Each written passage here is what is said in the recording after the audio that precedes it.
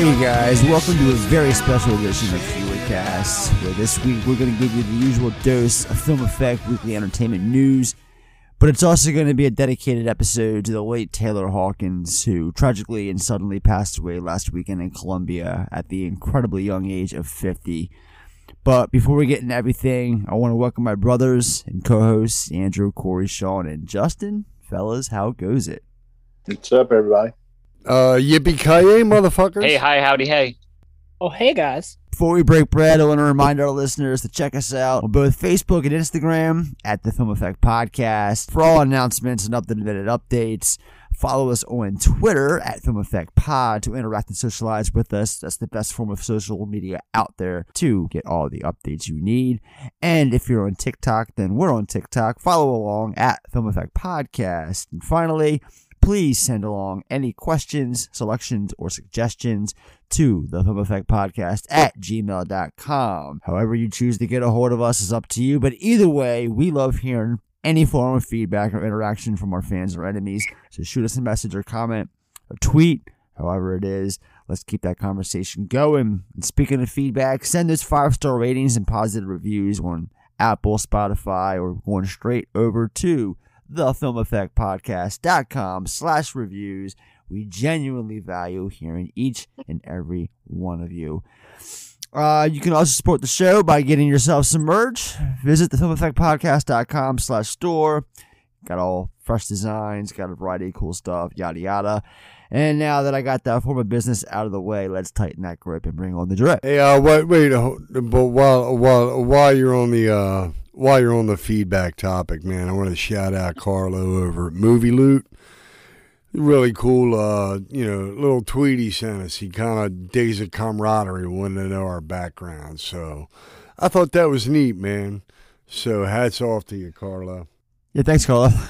I'm sure he's listening. No one else? No. Oh, hey, yeah. Hey, I, just sitting here like... Carla, I don't know who you are, but big ups. Well, Andrew, Nah, you I gotta love get you, yourself Carlo. on Twitter. Yeah, you got to get on Twitter. Carlo's always on there supporting us, so we Okay. appreciate it, Carlo. Thank you. My bad. My apologies, Carla. I don't have a Twitter. I apologize. I'm not bullshitting when I say every week that, it's the best form of social media is Twitter. That's the best way. It's like I interact on the Twitter page like all the time. I go there more than Facebook, so. And not only is Carlo good on Twitter, he's got a good podcast, The Movie Loot. So I'd recommend it. Yes, The Movie Loot. I was actually on an episode, his October edition last year. We talked horror. It was fun. And He knows what he's talking about. It's a good listen. He does. And it's funny that we're talking about him right now because he's going to be on the main show in a couple of weeks when we cover Us. Oh, nice.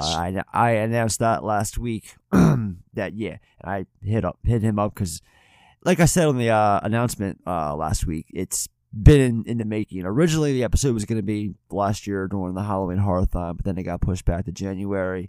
Then it got pushed back to March and now April, and we're finally doing it. So it's coming up, guys, in a few weeks, couple weeks, something like that, mid-April. So I'm still working out the final schedule for April because I just fit in a couple more movies, and April's going to be a big month. So, and what a way to kick it off with this episode. So, there ain't no April Fools happening here, fellas. Let's get going.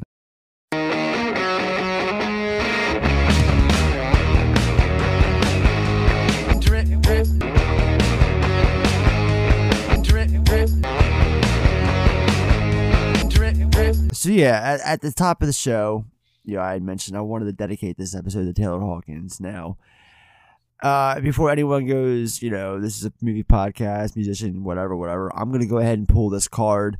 I was in the theater just a few weeks ago seeing a film called Studio 666. Taylor Hawkins was in it along with the rest of the Foo Fighters. So technically, he's an actor in a movie. Fuck you. Technically, it's a movie. So I'm pulling that card. And, So, and it's a big deal to me because I'm a drummer.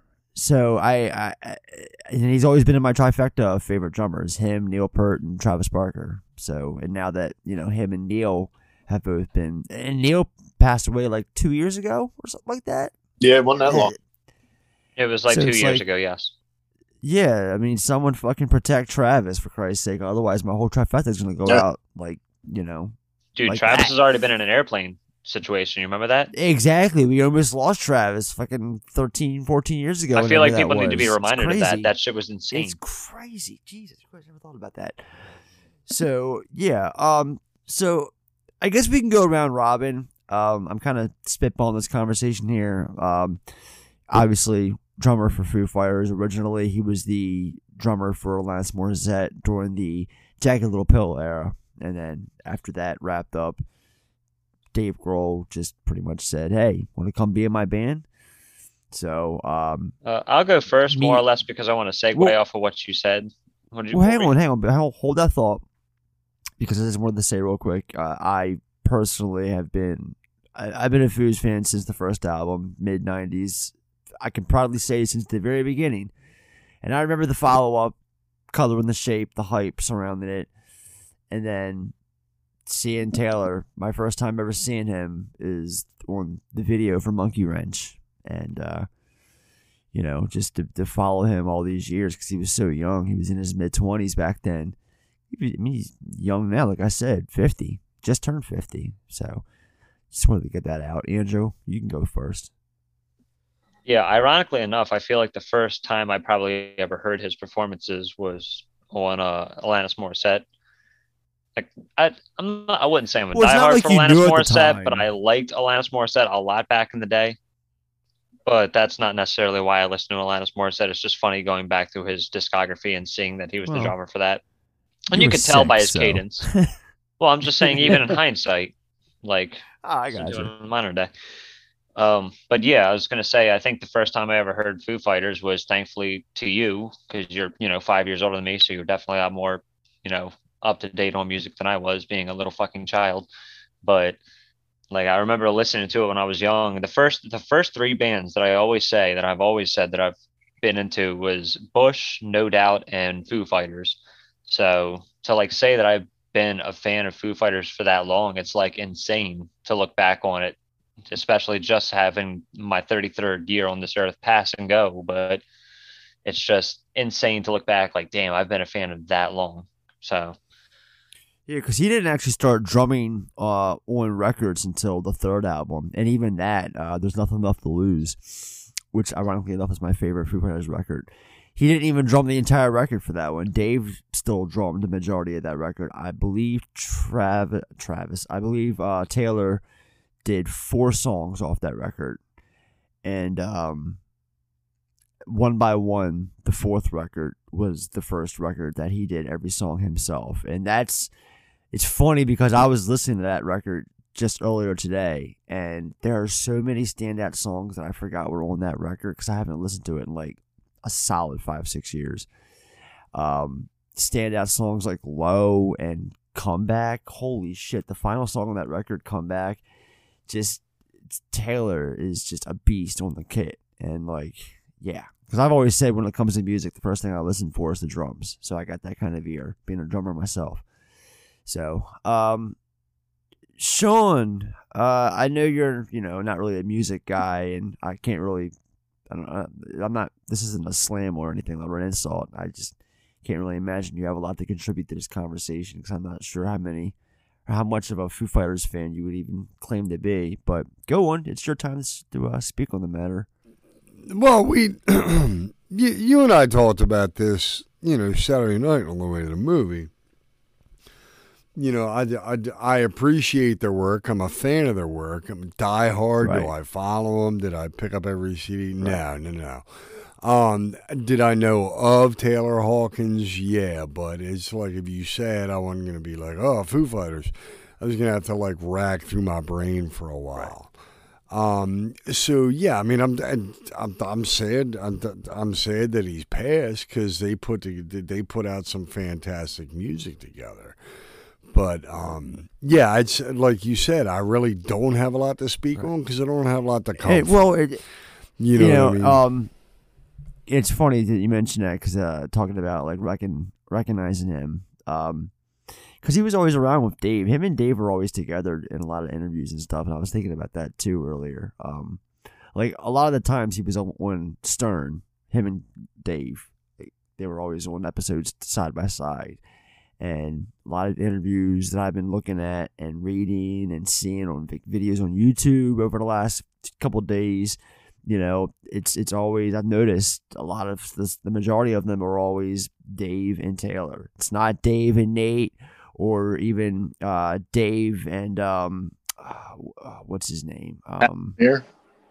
Pat Smear. Thank you. I knew you would come in with that to save Pat. Or Dave or Chris. I think that's the name of their other guitarist. Yeah, Chris Shiflett. So it's always Dave and Taylor. So Corey, why don't you share? Actually, Corey, give me 1 second. Now, what I was just recently thinking about was, didn't they recently do this yacht rock thing? And they actually drove through like a Westboro Baptist church. They did it. Like playing out like. I think it was a Bee Gees tribute. I think they did all the Bee Gees stuff. That's what it was. Bee Gees, they actually just last year they put out a whole Bee Gees like cover EP. Okay.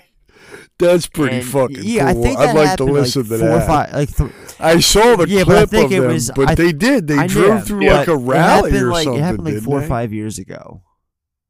It wasn't like recent, but it did happen. That sounds okay. Well, that's the most recent memory I have. I'm just now finding out about this. This is fucking hilarious. What the fuck is the world happened? That's cool as shit.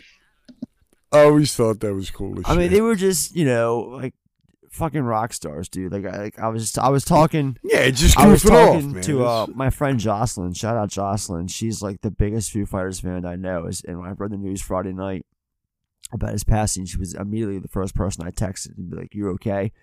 And she was like hysterical. And I've been to 2 shows with her, so I know how much of a fan it is. I've seen it in person, and our conversation. We were talking about the fact that she made a comment that the Foo Fighters, if this is the end of, if they decide to wrap it up. Because right now, all that we know is they've canceled, touring for the rest of the year, naturally so. And if this is the end, then they'll be the last true rock and roll band, that's in existence. That, and she's right, because I said, I've always thought, that's funny you mentioned that, Josh, because I've always thought the same thing, that the Foo Fighters are like a genuine rock and roll band for this generation. And it's true. If something does happen and they decide to just call it quits, then they're like the last of its kind. It's kind of tragic. So, Corey, why don't you go on, man? Sean didn't mean to cut you off. I'm going to speak for him for a second. Yeah, so Foo Fighters have never been my favorite band. Like, when I think back to the mid-90s when I was a kid, like Bush, No Doubt, Blink-182, and there a little bit later, they were always like my favorites, but I always liked Foo Fighters.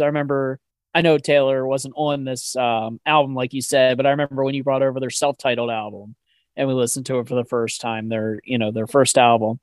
And, which is all I liked all the, yeah, I know it is, but I'm just saying, memories of the band. And then I remember Color and the Shape and There's Nothing Left. But one he was there for is Echoes, Silence. I really remember liking that album. That was like in the mid 2000s. I remember. Yeah, that was the follow. That was the album after In Your Honor. Yeah. And then I remember the greatest hits they released a few years later. That lived in my car for a while. I had that burned copy of that album. And that was always in like my rotation back when I still, had CDs and like the late aughts.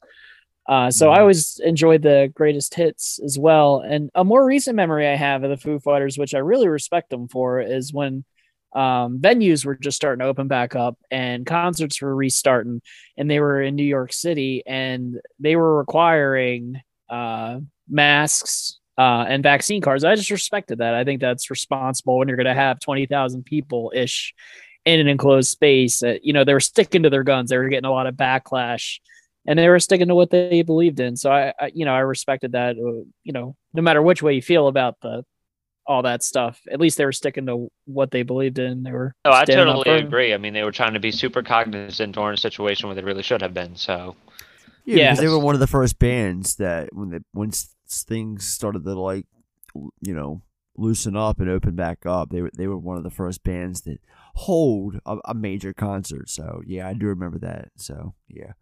All right, Justin, save the best for last. What are your memories of the Foo Fighters and Taylor? Yeah, I mean, I'm not the world's biggest Foo Fighters fan. I was a big Nirvana guy. Like, I was a big Nirvana guy. So it's funny. I'm the complete opposite. I'm not like a huge Nirvana fan, but I fucking love Foo Fighters. Yeah, see, I'm a few years older than you are. Well, I'm more than a few years older than you. I was going to say, yeah, but I mean, you know, like I'm older than everybody else on the podcast. So that was just like prime time for me. You know, I was like 20 years old. No, not even. I was like 18 years old when Nevermind came out. So like Nirvana was just huge for me. So I was really looking forward to Foo Fighters. And, you know, got the first album, and I like it. I didn't love it the way I wanted to. And then I saw him live on that tour, and his touring band at the time, I don't think Pat Smear in the band at that point. I can't remember. He was. Once they started touring, Pat was definitely there. Yeah. It was Pat and Nate and William Goldsmith was Nate the drummer. From they both came from Sunny Day Real Estate. Yeah. Yeah. And I'm not a huge Sunny Day Realist. I love their second. I'm not either. Their second album's great. I don't love the first one the way a lot of my friends were way into that, and I just could never get that into it. So I saw them live. They played at UMBC, and it was one of the worst shows I've ever seen in my life. Like, they just weren't they weren't good. So that kind of soured that on me for like going from that point out. But they, like, all the songs they came out with, like Corey said, like their greatest hits, that's a solid fucking album. Like, you forget like how many great songs, great radio. Oh yeah. And since we're talking about hits, I just want to sit here and give it a second to dedicate a moment to Everlong.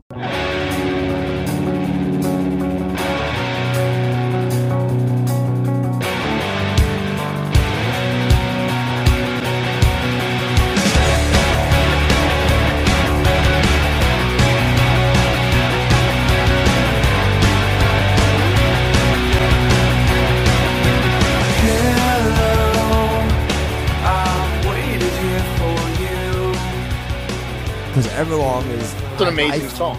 I think Everlong might be my favorite song ever. Like ever. That good. Like, there's this, I love it so much. 25 years I've been listening to that song over and over.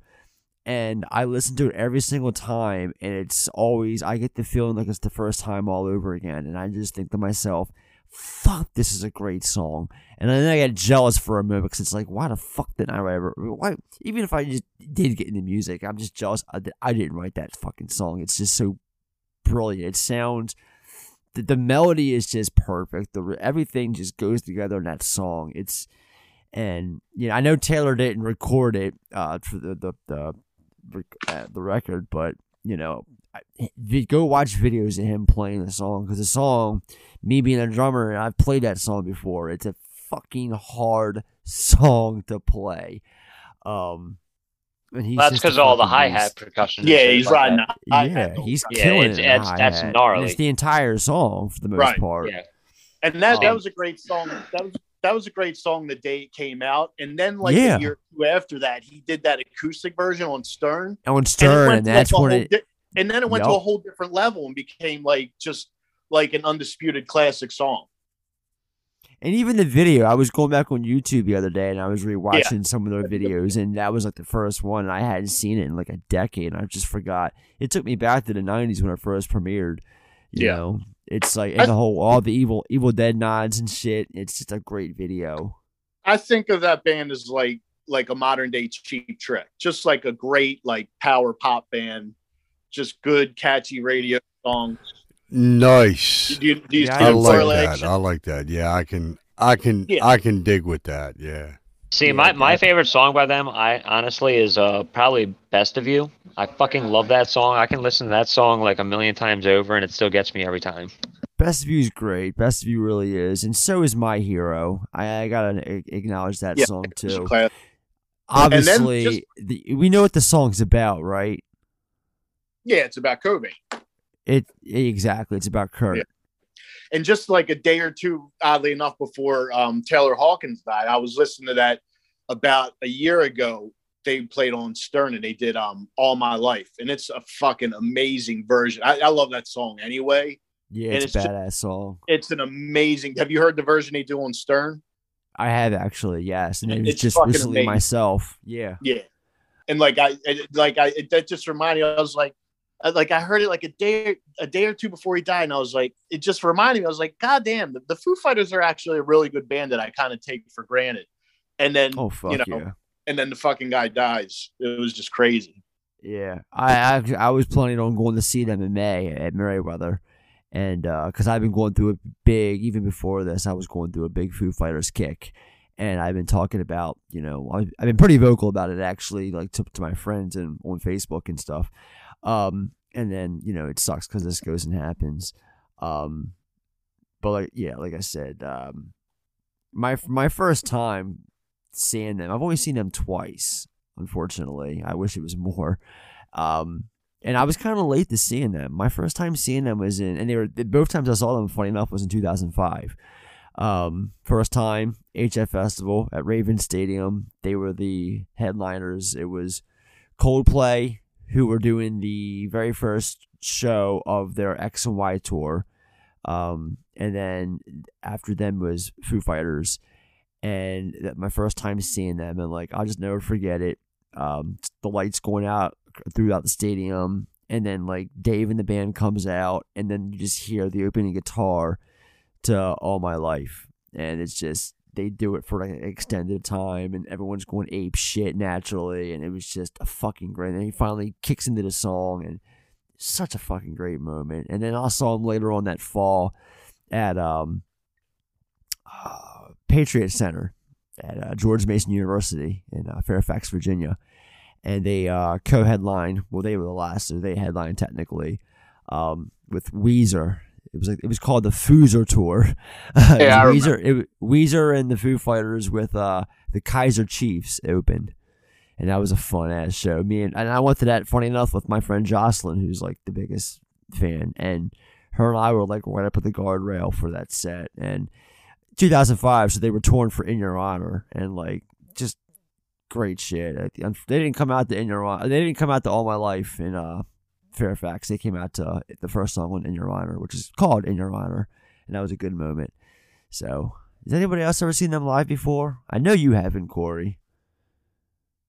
Like I said, just that first tour at UMBC. That was your only time.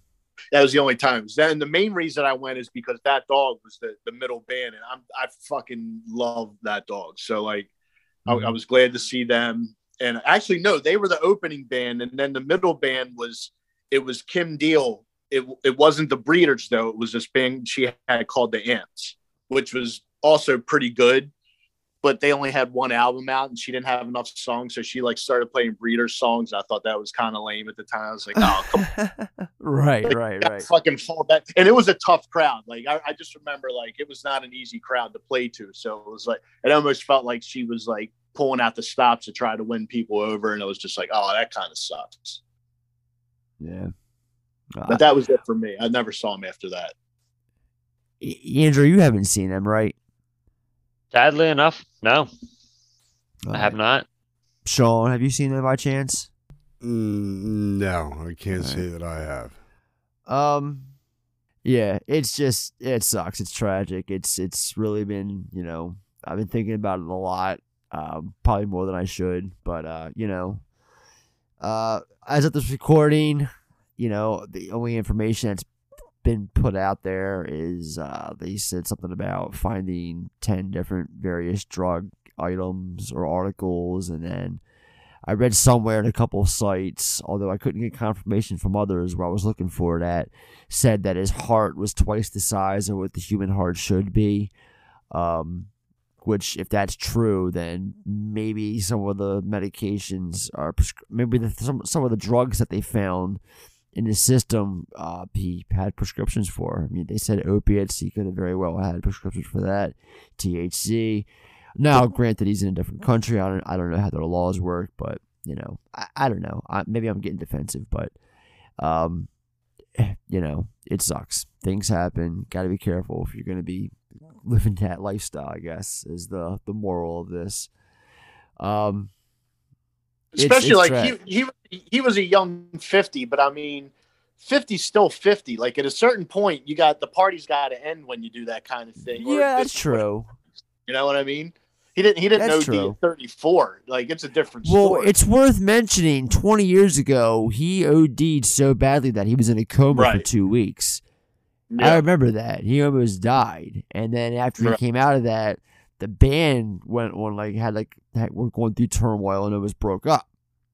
And then they suddenly worked their shit out and one by one was created. But yeah, there was a time, it was like 2001-ish is when, I think it was in the summer of 2001 when he had the OD incident. So, just every time I saw the guy full of life and always smiling and happy. So, I like to think that he died happy. And, it sucks. It's tragic. And, it's going to be missed. So, all right. So you guys know there's so many jokes and memes going around and so many people talking about that fucking slap heard around the world. So, dude, he slapped him. So many conversations. And here's another one. Fellas, where to begin with this? Yeah. No one wants to jump in. No one wants to chime in on this at all. Are you guys just burnt out of hearing about it everywhere else? I am kind of burned out on it already. But before we even get into it, am I the only one who watched the Oscars live? Did nobody else watch it like as it was happening? I was literally sleeping. Not you at all. guys, No. I woke up to the group thread that we have, and you guys were all talking about it. I immediately went to TMZ and saw the Australian feed that they had posted. No, they had the American feed that was censored, and then I went to Reddit, and someone posted the Australian feed, and I watched it there. So I was out. I was tired as shit Sunday night. Like I didn't want to spoil it because it was so much. It was so amazing to like just watch that play out. Like not like going to look it up. You kind of have an idea of what's going to happen. But like when that happened live, like my wife and I were watching it, and we were like, "Is this a bit?" And then like, when it went silent, you could tell it was like a good like 10 to 15 seconds where they edited and you couldn't hear what they were saying, and then they cut to Will Smith. I was like, I think that was real. I think he really just went up and fucking punched that guy in the face. And hilarious, dude. We rewound it like 3 or 4 times, and then my wife actually called our neighbor and said, "You got to come over here. We need somebody else to look at this and tell us if this is." you need a second take. Like it was just unfucking believable that really happened. Justin texted us, and then my buddy Ryan texted me, and I was like, dude, what is going on? We're living in a world right now where Will Smith literally just slapped the piss out of Chris Rock, and he no-sold it. This is fucking awesome. This is the coolest fucking thing that will happen all week, no doubt. Did Will Smith actually just commit career suicide with this? I mean, fuck yeah, and it was glorious.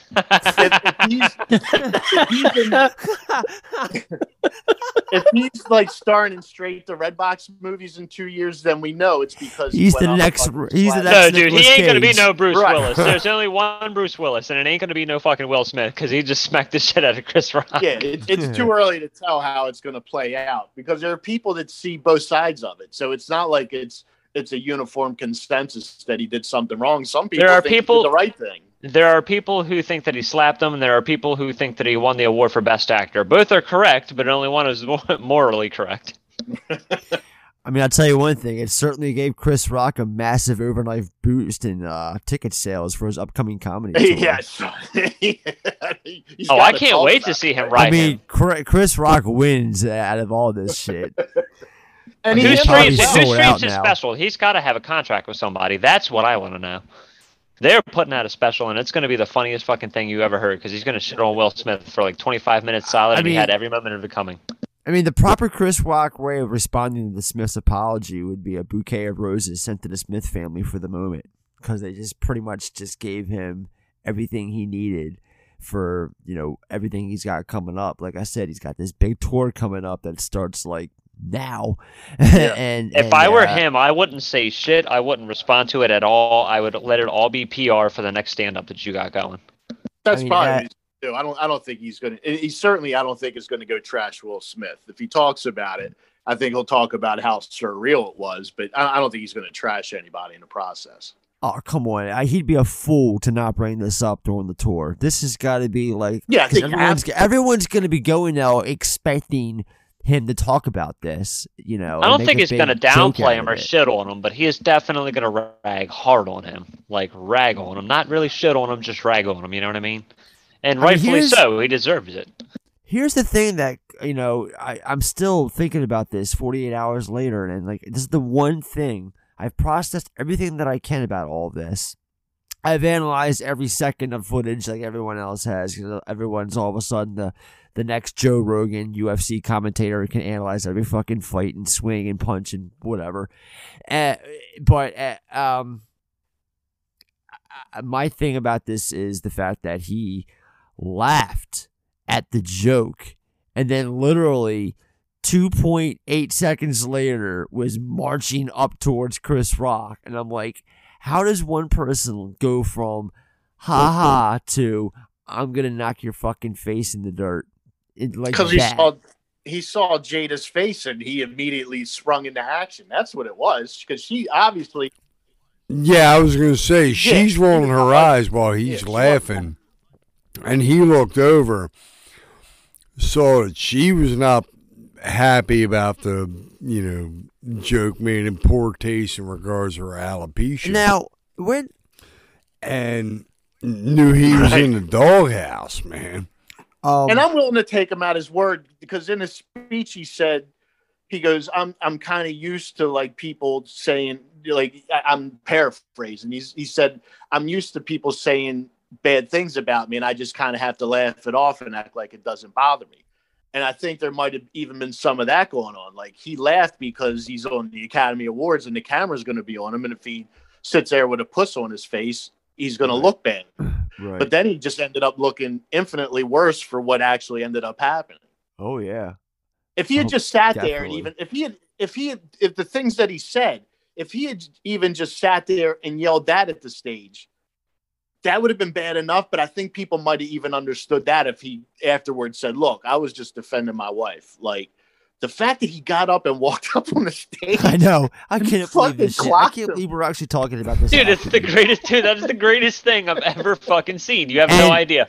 I have periodically, throughout the past 72 hours, been thinking to myself, like, fuck yeah, he slapped the piss out that man. And I'm never going to see anything better.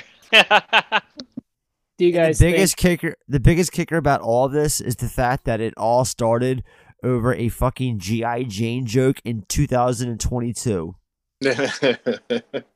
Now, the funny thing about it is, like, I'm sorry to cut you off, Corey, but the G.I. Jane joke, nobody got that unless you actually have seen G.I. Jane with Demi Moore way back in the fucking 90s. It's not a goddamn popular film. Those people are still watching today, so nobody really got that joke except for the people that understand the fact that Demi Moore is a bald-headed chick in that movie. People got it, but no one fucking laughed. It wasn't the greatest joke in the world to be. No, it was a terrible joke. But I'm just saying, like, it's, I don't know, man. It was what did Rock say? That was a nice one.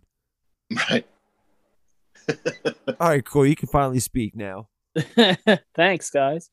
No, you and I already talked about it on the Kill Bill episode, so I don't have much to add other than like, do you think next year they're going to have like security guards surrounding the host or whoever it is? It's just going to be like a bunch of bodyguards at a concert. They're going to have a fucking guardrail in between the stage and the crowd. They're going to have like guys.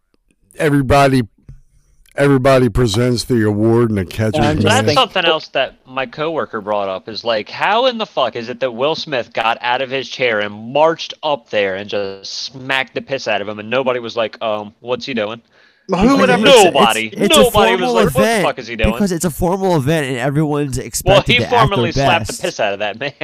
But everyone is expected from the Academy to act their best and certainly not approach anyone and act physically violent, like especially in front of live cameras. The way that there's just so many elements to this that is just like, I cannot believe this happened. I cannot believe this fucking happened. So many elements. but yeah, and I can't believe we're even having this conversation. I would say there's like, to be serious, not to be serious about it, but Kareem Abdul-Jabbar wrote a nice little essay about it, like really not going in hard, but condemning Will Smith for what he did. And I won't go into it. I'm just throwing it out there. If anybody's interested, I would go look that up. It's not long, and he makes some really good points in it about, just what a destructive thing, bigger picture it was, just like image wise, it was not a good look. And then, like, not even a half hour later or so, he gets up there and wins the Best Actor award. Talk about an awkward moment. Like a fucking boss. I mean, mine is let's just put the bullshit acceptance speech aside. Yesterday, the Academy announced that they're gonna, launch a formal investigation into the matter. Now, where do we see this going? Just watch it over and over. They said that they opened They're gonna review it like a play in the NFL. They gotta review it. I don't know, dude. It's gonna be like the NFL. Was it firm slappage? All the umpires are gonna get together on second base and hash it out. Come down on one way or the other with a decision. But no, in all seriousness, I mean, what are they going to do after all this is said and done? What do you think is going to happen? Really? I mean, if it doesn't fall in his favor and this supposed Academy investigation pans out their way to save face, if nothing else, he's got to rescind the Oscar. But how the hell does that look on a almost century-old establishment? To have that happen and still try to recover your name in time for next year. The Oscars were getting to be a joke as a bit to begin with. Yeah, but that's another conversation for another day. This happens. The Oscars themselves, they are a joke, but Is and Will I've heard a lot of people. A lot of people have been talking about this being staged for ratings and cred or whatever. That's just bullshit. You're insane. And I said this on the Kill Bill episode too. If you think this was staged, then you're delusional and you probably think everything is fake news still. Wake the fuck up. This shit actually happened. It actually transpired right before our very eyes. You didn't see anything that was, and everyone even said, in rehearsal, this did not happen. So it's not staged. Stop it. Stop. It's one of the most prestigious events that known to the public, and they're not gonna resort. The Academy is not going to stage an assault on live television. They're not going to resort to not to mention they're going to try to get Will Smith say the word fuck not once but twice. So all the mics can catch it. No, this was not staged. Fuck off. What does Will Smith or Chris Rock have to gain from it being like? Why would they be in on that? That's just such a stupid thought. Like you can tell that whoever thinks that didn't really think it out. Like, what do they have to gain from that? Yeah, neither one of them come out of that looking great. Like Chris Rock handled it about as well as you could, but he still like got open hand slapped in front of the world. Like, who the fuck wants that? Right, exactly. Such a dumb. It's not even a Chris good, Rock is like, that's like a good idea. Sign me right up. Chris Rock's like, what? Okay, so he's gonna do what? Come up and he's gonna slap me. Oh, okay. How much am I getting paid for this again? Yeah, like Chris Rock doesn't need money. Like, is that what people think? Like, they gave him $2 million. Like, what's the right number? What he would do that? He got paid $2 million. Mr. Rock, who do we make this $2,000 or $2 million check out to? Right. Oh God. Oh man, stop it. Okay. I've had. Yeah. Let's wrap up the investigation. Well, let's wrap up this whole Oscar conversation and talk about the fallout real quick. So it's came, it's went.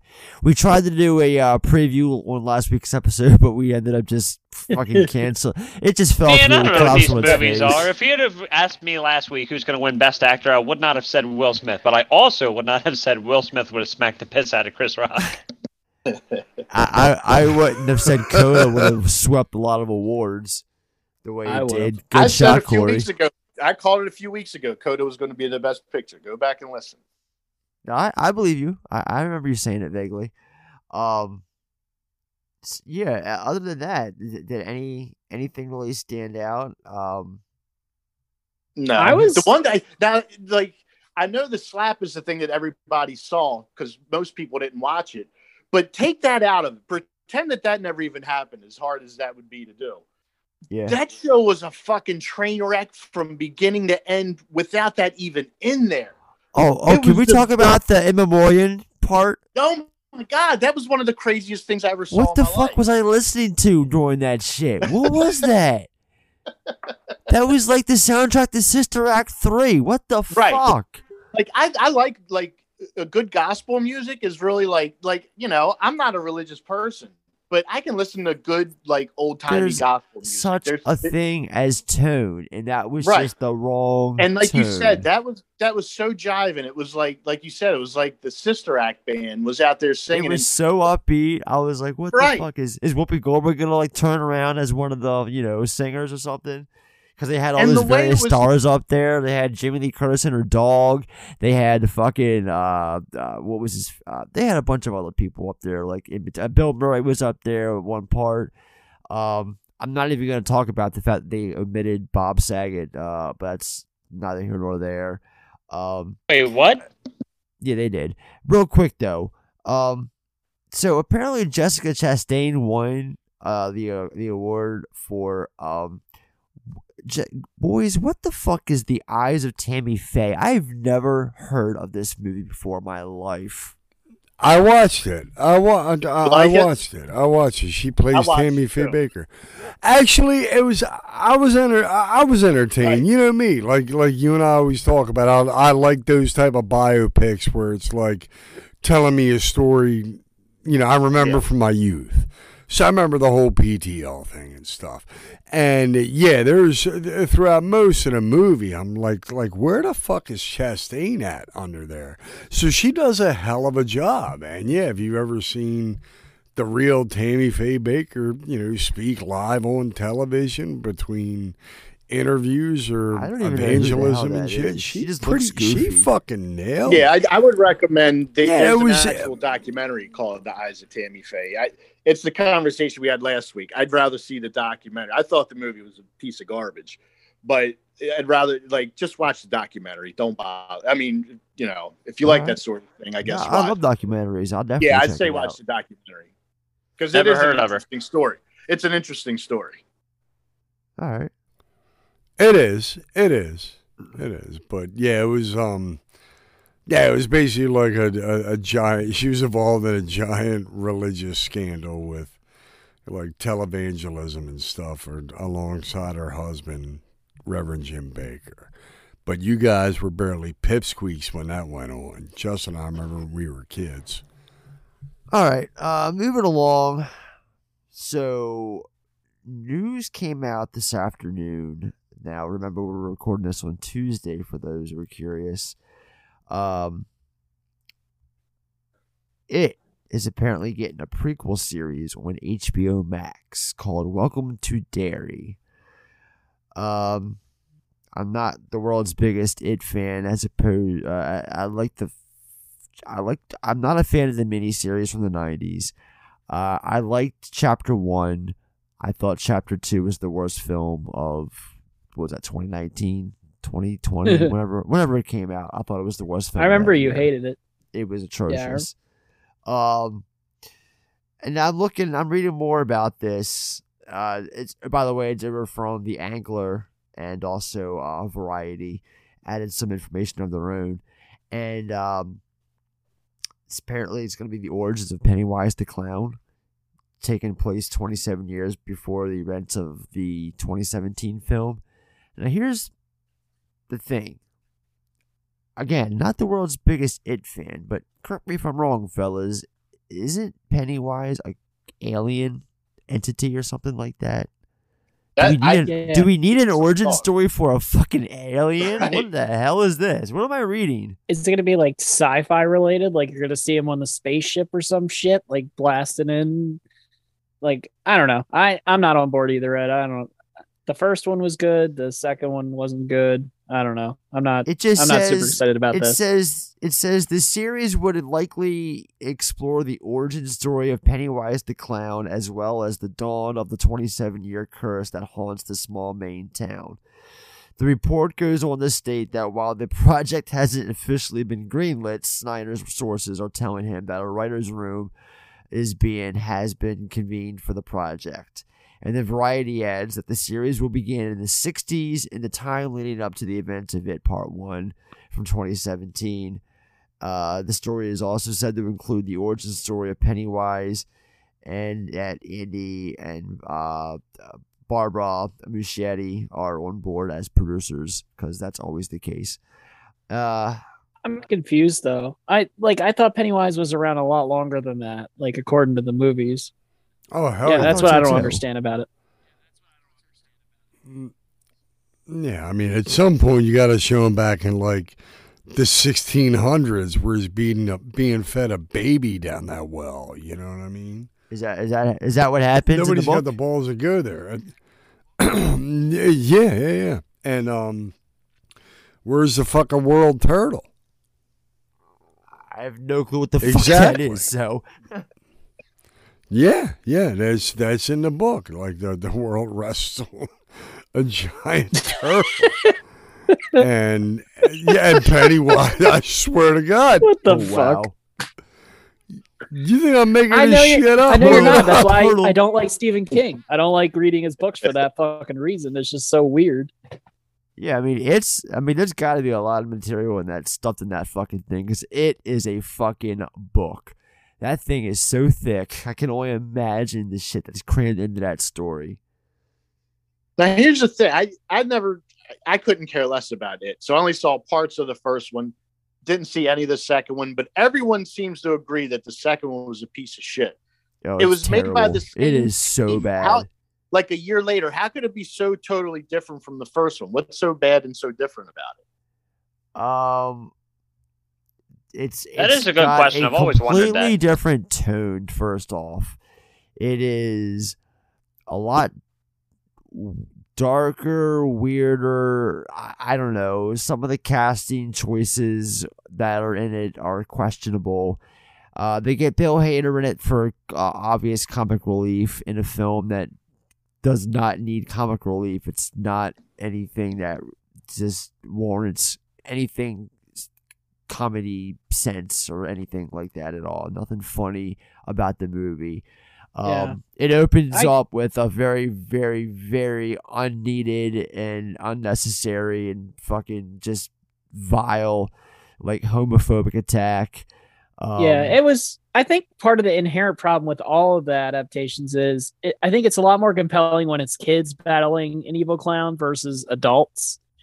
I don't know. I think that's part of the problem. It's like I can buy kids being scared of this clown and having those type of fears, whereas the adults, especially in this part 2 that came out, like it's just the same shit rehashed from the last movie, or dumb shit like when I Beverly, like she's in the apartment and it is kind of creepy at the beginning, and then this stupid CGI old woman comes out, and I'm just like, oh fuck, this sucks. And then Exactly. Plus, in chapter 2, there's the ghosts and shit like that, and also there's just the part 1 is kind of it has that old school, Amblin kids feel. You've got that group of kids again. That it actually does feel like you're watching an 80s sort of movie with this group of kids. Whereas the next film, it's just them as adults, and it's just okay. We've seen this shit before in thousands of movies. What were you gonna say, Sean? Oh, different writers too. I just confirmed that's chapter 1 and chapter 2 have different writers. I was gonna say chapter 2 comes off a lot more hackneyed. It's not like there's not as much TLC there that could have been to make it a compelling, closure of the story. I think it was, I don't want to say it was rushed, but nobody knew if it was going to come, and then suddenly it got greenlit, and I don't think they took enough time to polish it. Is there a good movie in there somewhere? I think so. Yeah. Well, there was also the fact that you're right about the fact that Cary Fukunaga was a part of Chapter 1 for the longest time, and then left, and then they brought in the Bruschettis, and yeah, because Part 1 took a long time to come out because of the whole, Cary Fukunaga, and also talking about the writers, he's credited as one of 3 writers in the first movie. And in the second film, it's just one writer. It's one of the 3 here, but it's the bottom, the third tier, the third build writer of the bunch is the only writer for the second chapter. That's Gary Dauberman, who I'm not even familiar with. Because he wrote the fucking Annabelle movie. Like I said, that's what he's known for. There's potential if given more time and better polish. There's potential for a better movie in there for Chapter 2. Well, we're never gonna see it because they blew their load. But they yeah, went and it sucked major fucking ass. No, you're right. As far as this whole prequel thing, I mean, I'm not waiting on bated breath. Will I flip on the Max when there's nothing else to watch and see what it's about? Sure, and cost me an. It's a ridiculous idea to milk the IP because they can, and I'm not buying into it because it's just I'm not milk the IP. No, I'm sorry, I don't need this shit in my life. If I'm gonna sit down and dedicate 8 hours minimum to a TV series, it sure as shit ain't gonna be a fucking prequel to tell me how Pennywise the Clown became a fucking clown when he's a fucking alien to begin with. Fuck off. You sound battling a giant space. You sound personally turtle. Insulted, Ed. Like they're making this just to fuck with you or something like that. I feel like they are, for Christ's sake. God damn it. Can we move the fuck on before I have an aneurysm talking about this bullshit? So Val Kilmer, the Iceman. Next. He is returning. We've talked about this, but now we've got the scoop. Well, I do. You were about to find out. I was reading an interview on Joe Blow yesterday, and I just wanted to bring this up. So he's definitely in the film for those curious. And if you haven't checked out the final trailer that was dropped today, that all but confirms he's definitely in it. And we'll be talking about that coming up. We'll be talking about that coming up. Hang on. That's, I was hoping he was more than just well, the final product he's going to be, they're saving his appearance for the actual film, So the producer Bruckheimer said that Tom Cruise was insistent that Kilmer came back. He demanded it. He said, we have to have Val. We have to have him back. We have to have him in the film. And he said he was the driving force. We all wanted him, but Tom was really adamant that if he's going to make another Top Gun, Val had to be in it. And then they said that when he was on set for his scene, because again, they're going off of the implication that he's only in one scene, which I guess we all kind of assumed to begin with. It was a very emotional moment for everyone that was involved. So he's in it, and I'm still curious as to how they're going to handle this. I think they pretty much said in the trailer that he's now the head. What is that called? The captain, I guess. Yeah. He'll be sitting behind a desk. He'll have a scene with Tom Cruise where he tells him to go teach the class or some shit like that. So is he going to talk and they're gonna they're gonna fake his voice in, or how they're gonna have him move his lips and then have do you know what I'm saying? You don't get that. It's gonna be like a kung fu movie. His mouth here, Mr. Kilmer. Something else. Here, Mr. Kilmer, please mouth this dialogue, and we're gonna throw your voice in post. No, it'll be. Now, I would hope they would do him the honor of, he delivers his lines and with his, his voice box. I do too. And if you have to, you incorporate That's the exactly injury what's in there going to somehow. happen. Tom Cruise is going to walk in the office. He's going to be sitting in a chair. Tom Cruise is going to be like. I wasn't even aware. What happened to Val Kilmer exactly? He's got throat cancer, and he talks with one of those voice boxes now. And so Tom Cruise is going to walk in and say, "Good to see you, Iceman." So how's the treatment taken? And he'll like say something back about his treatment with the voice box, and that'll address it. And then they'll move on. And then he'll be like, but that's not why you're here, Maverick. I need you to teach the Top Gun class. That's end scene. That's going to be it. So don't get your hopes up for anything beyond that. I thought you were going to say Tom Cruise is going to walk in, like punch him in the face. Slap him. What the fucking fuck? No, they're buddies. They're friends at this point. I swear, that's what I thought you were going to say. Up, like fucking Will Smith and just slaps Yeah, exactly. Him. That's going to be in every movie for the next 6 months, just people getting slapped. And then he walks back and he goes, "Keep my wife's name out your fucking mouth." Oh, God, that's great. Oh, man. All right, so originally this week on the show, we were going to be talking about Bruce Willis and the whole Razzie thing, because apparently he had his own category, and I think it was Cosmic Sin 1. But we recorded the episode on Tuesday, and then Wednesday morning, the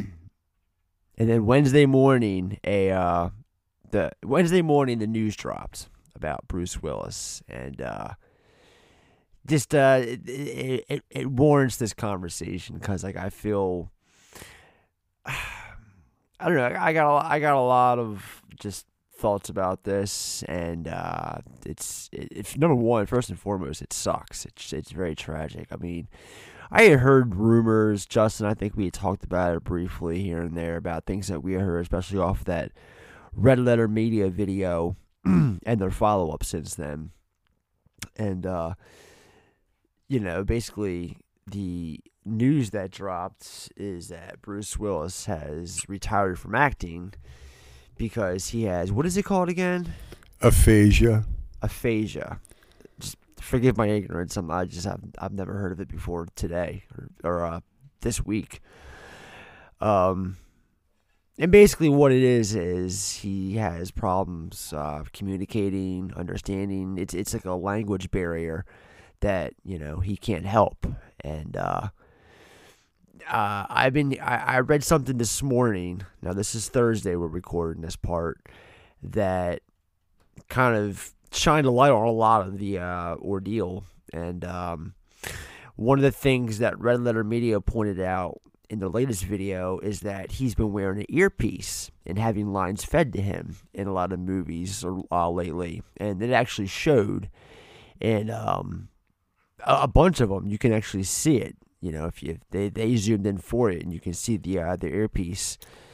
So they had to do the same thing when he was on stage for Misery. They had to feed him his lines through an earpiece when he was on Broadway. Really? Yeah. Yeah, they mentioned that in that video. They said they surmised that's where it started. Yeah, with that. Said it's been about 7 years now, but yeah, like he was, most of the film or most of the play, he's in bed, obviously, like James Caan character in the movie. But yeah, he couldn't remember his lines, and they had somebody backstage feeding him through an earpiece.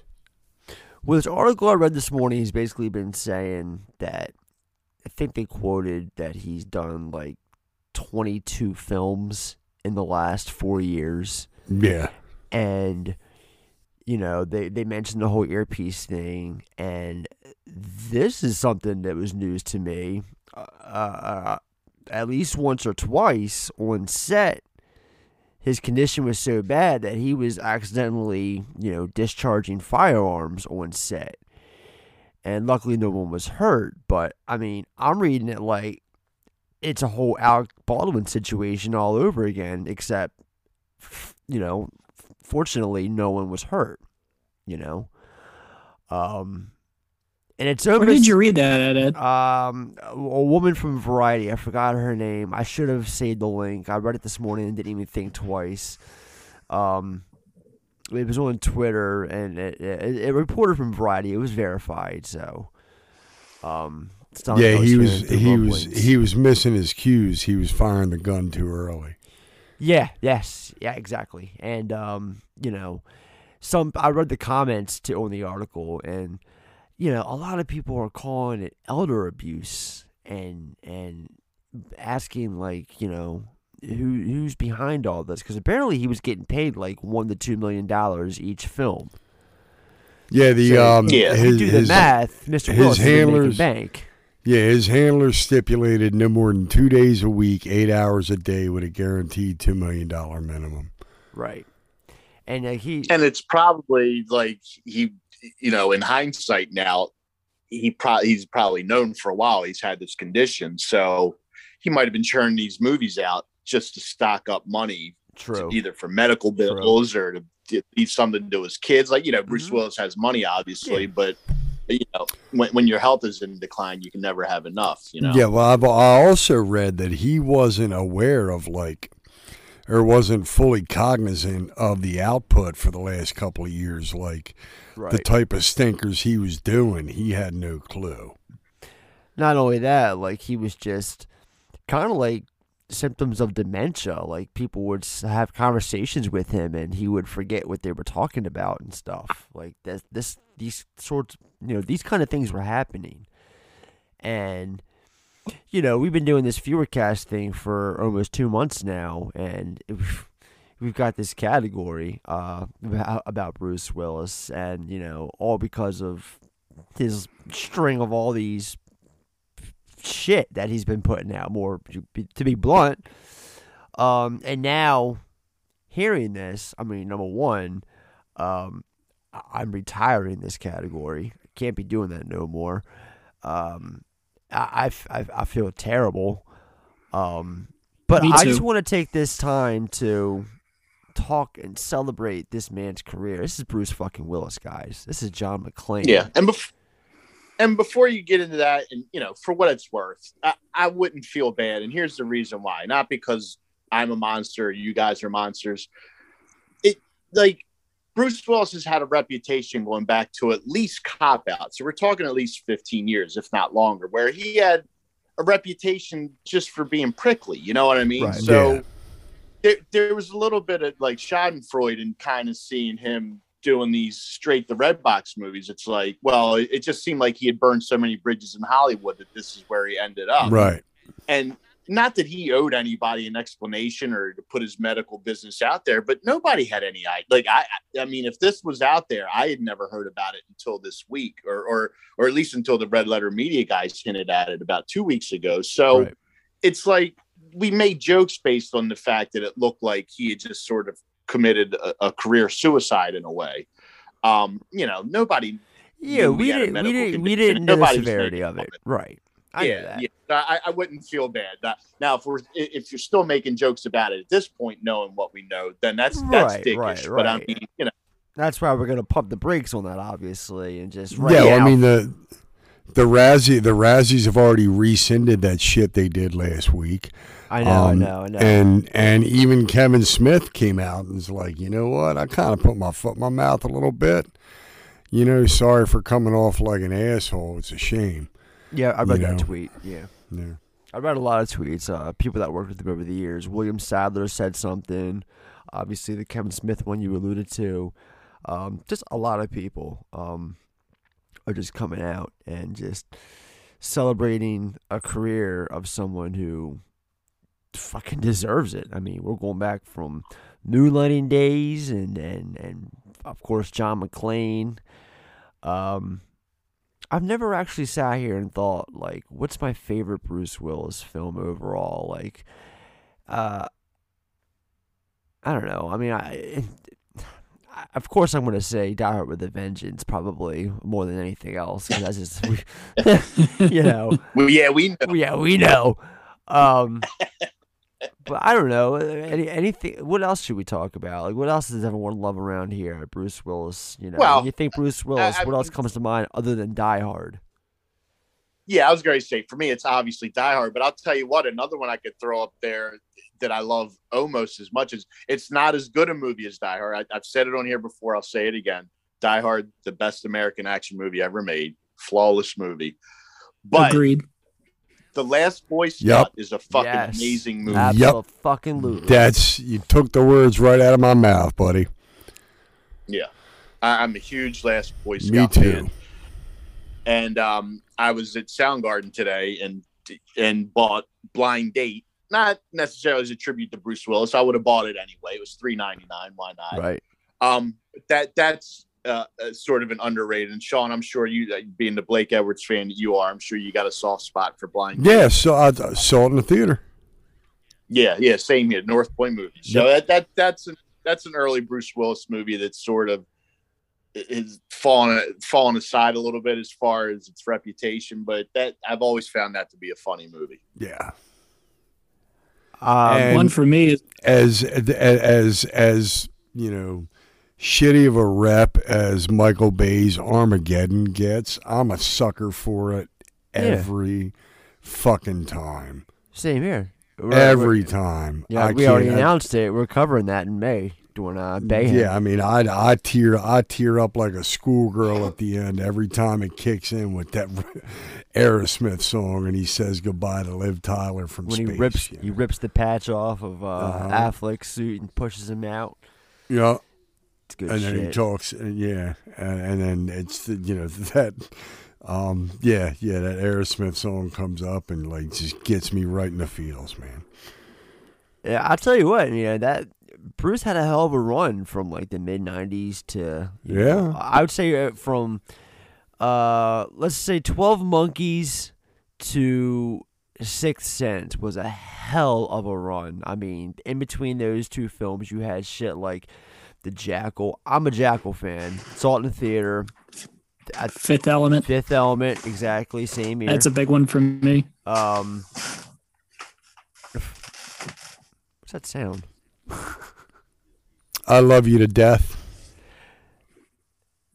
Before was he in that? Oh, that's right. He was the husband, right? Yeah. That's right. I forgot about that. Armageddon. Just like you said. I'm a big Striking Distance fan. Not at all a good movie. No. I watch that movie every time. Yeah, it is such like Striking Distance. Yeah, Jessica Parker. Yep. Yeah, it's just Dennis Farina, Tom Sizemore. Yeah. Yeah, it's a great cast. Yeah, they filmed that in Pittsburgh. Yep. Because I think Tom Atkins has a role in that movie. I think you're right. But if you think about it, like he's had ups and downs, like most people with a career that long. But like, at least me, not speaking for anybody else, I kind of forget. Like up until the past 2 years, like he still has been making like the occasional big movies. Like he had the whole M. Night Shyamalan thing with the Unbreakable sequels and whatever you want to call them.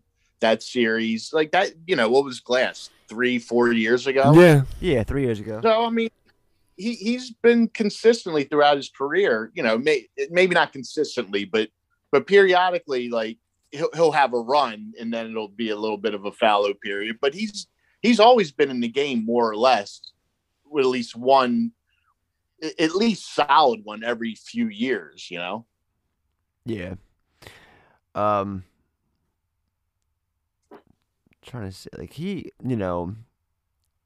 and Pulp Fiction, I haven't mentioned that. God, Pulp Fiction. Going to be covering that one this year too. Pulp Fiction. Yeah. His cameo in Loaded Weapon 1 as John McClane. They shoot up his house and shit, and he's like, "Nah, it's the wrong house. You want to go down that way?" Nah, this is 23B. Yeah. Say sorry. He's like, yeah, don't mention it. And one of his later ones was Looper. I'm a huge fan of that movie. I thought he was pretty good. Looper was good. Looper, I keep forgetting about that one. Yeah, not bad at all. Yeah. The Die Hard. All right, so going back to Die Hard.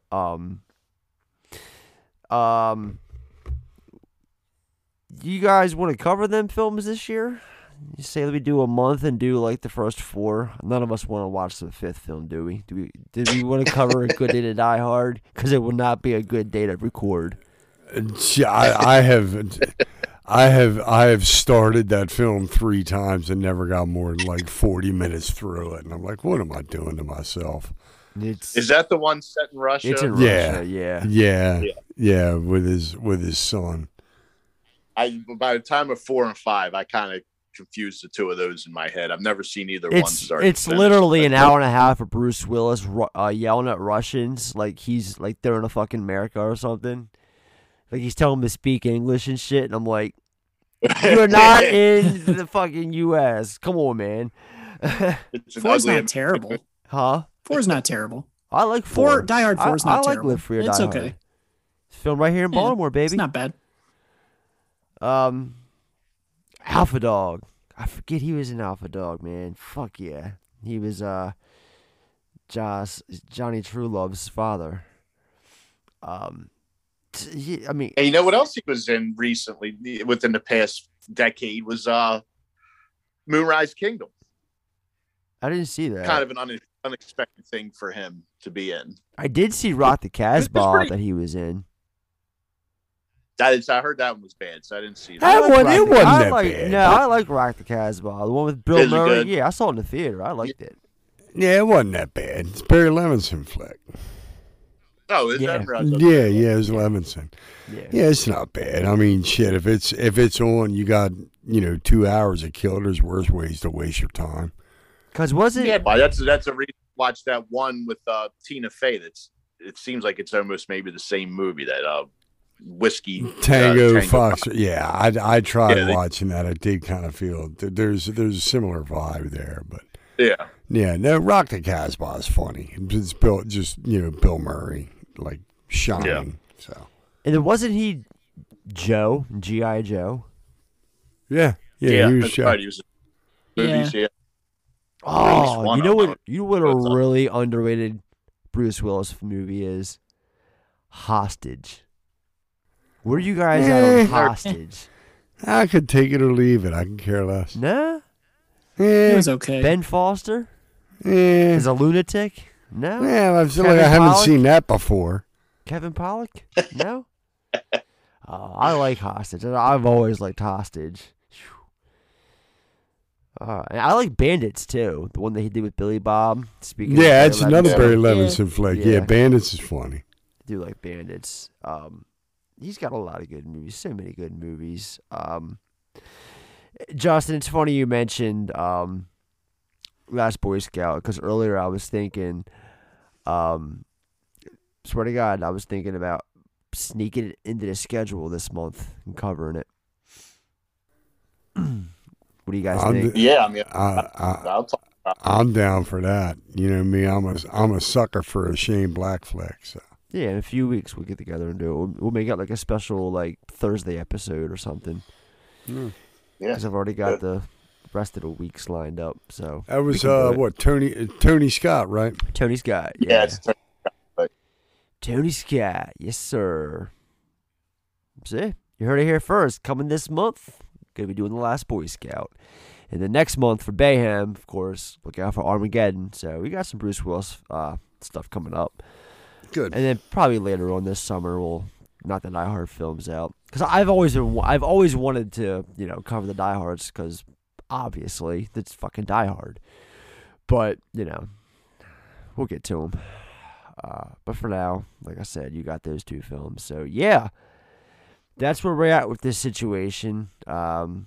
Obviously, like I said, we're going to be retiring the Bruno category. And yeah, everybody forgets about his run as Bruno Radellini. What was it, Bruno and the Heaters, Justin? Remember?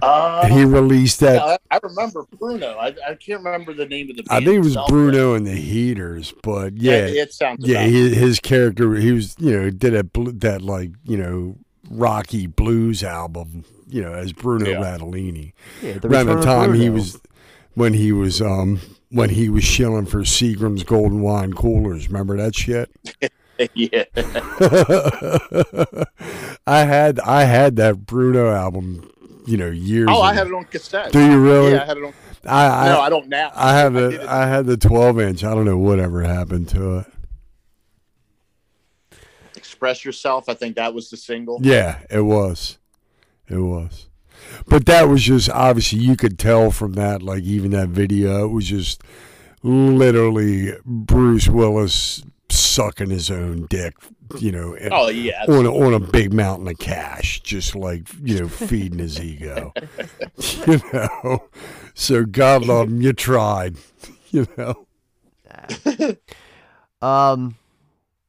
I guess we can all just go, round robin and say something, whatever we want, before we get out of here and hang this part up. But I guess I'll start. And look, he had a hell of a ride, hell of a run, and a lot of fucking classics, a lot of gems. He did more than enough for us, and hopefully he just enjoys his retirement as best as he can, obviously, because he deserved it. He deserves it. He's earned it. He's earned this moment. It's just unfortunate the way it went down, but like I said, he don't know his shit, and I'm thankful for everything that he did give us. So. Yep. Yeah. I mean, I've always been a fan since I was a kid. Moonlighting is one of my top 10 favorite TV shows of all time. I remember in middle school, I used to try to model myself after David Addison. I even had the Ray-Bans with the gold wire frame underneath. I was trying to emulate the cool that Bruce Willis was personifying in the mid 80s when I was a kid. So definitely had an impact on me. And I was always, first in line opening weekend, to see the latest Bruce Willis flick. And then, after, like we said, after a while, the quality started going downhill as, his on-set reputation started coming out. So, kind of put him in the back of my mind. And it sucks that, it took this kind of news to bring him back to the forefront, me to appreciate his work. But, I'm glad at least we have what we have, Right. Corey or Justin? Go ahead, Corey. Thanks.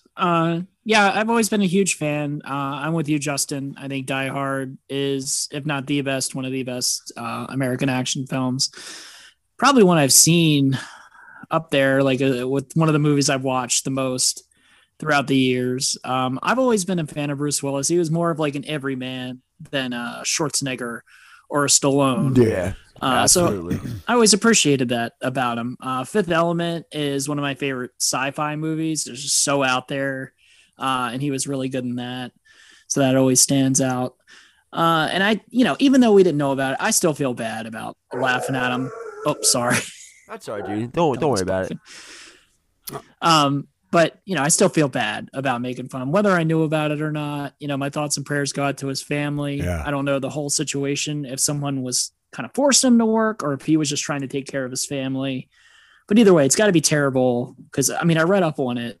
It can be either he can't understand people, either, he won't make any sense while talking, or both. It can be a multitude of different things. Right. So meanwhile, in his head, he knows what he wants to say, but by the time it gets to his mouth, it's just, it's like word salad.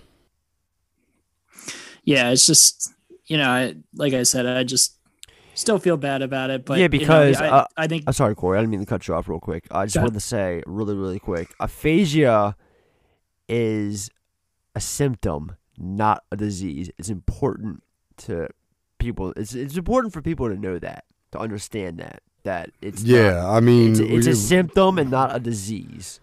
As for all we know, they could have covered up a stroke a few years ago that nobody knew about. And it could have could have very well been what brought all this on, is a stroke. Anyway, to finish mine up, I just think he'll go down as one of the biggest movie stars of the era, one of the best action stars. He always brought a lot of charisma to the screen, and for a long time there, I always looked forward to what he was going to be in next. So, again, thoughts and prayers go out to his family, and thank you, Bruce. All right, Justin.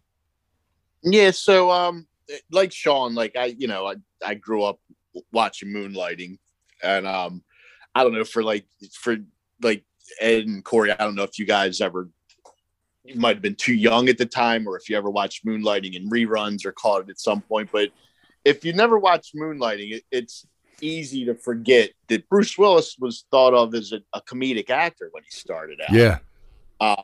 Blind Date was his first film. That was a comedy. So when he did Die Hard, there weren't really many expectations for it. It wasn't like this big rollout, like the new big blockbuster action movie.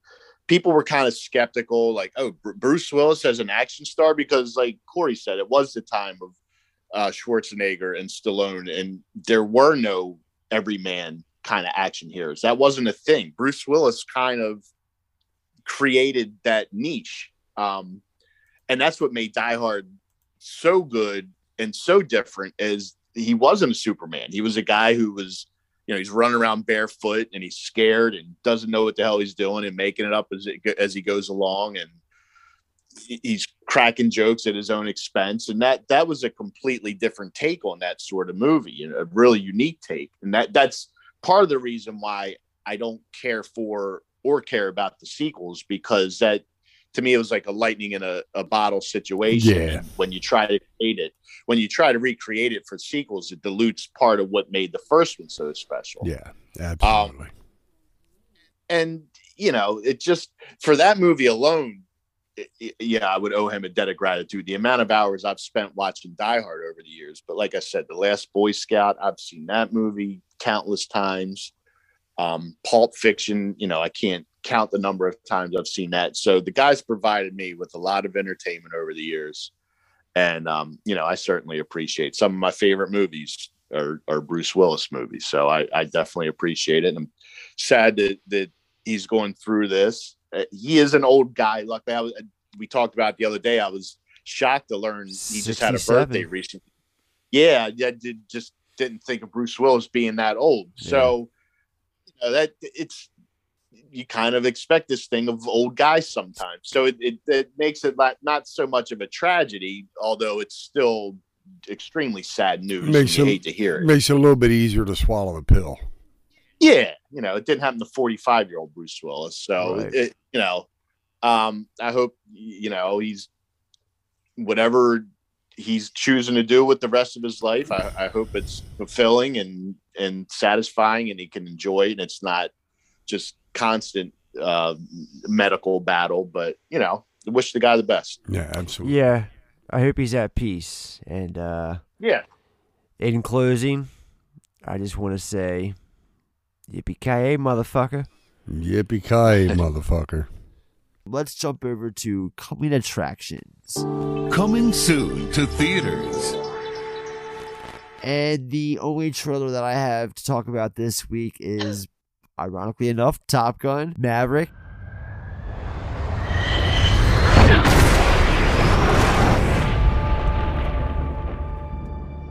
What do we have here? God, here I thought we were special. Fellas, this here's Bagman. Hangman. Whatever. What the hell kind of mission is this?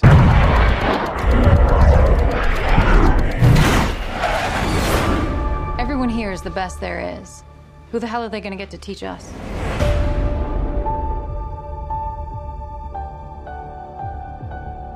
Captain Pete Maverick Mitchell.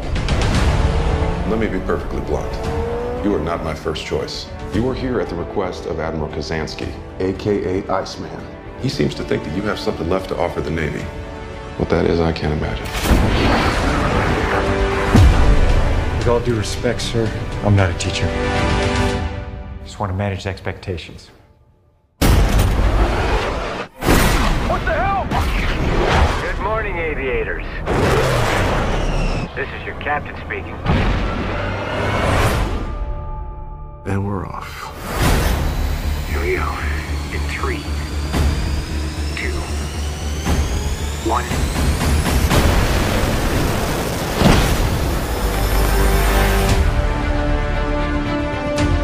We're going into combat on a level no living pilot's ever seen. Not even him. You think up there you're dead. Believe me.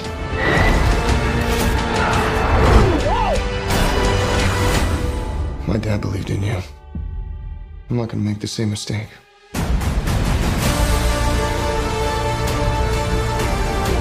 Someone's not coming back from this. Those are your pilots. Anything happens to them. Move the You will never forgive yourself. No turning back now. Come on! Jeez! Having any fun yet?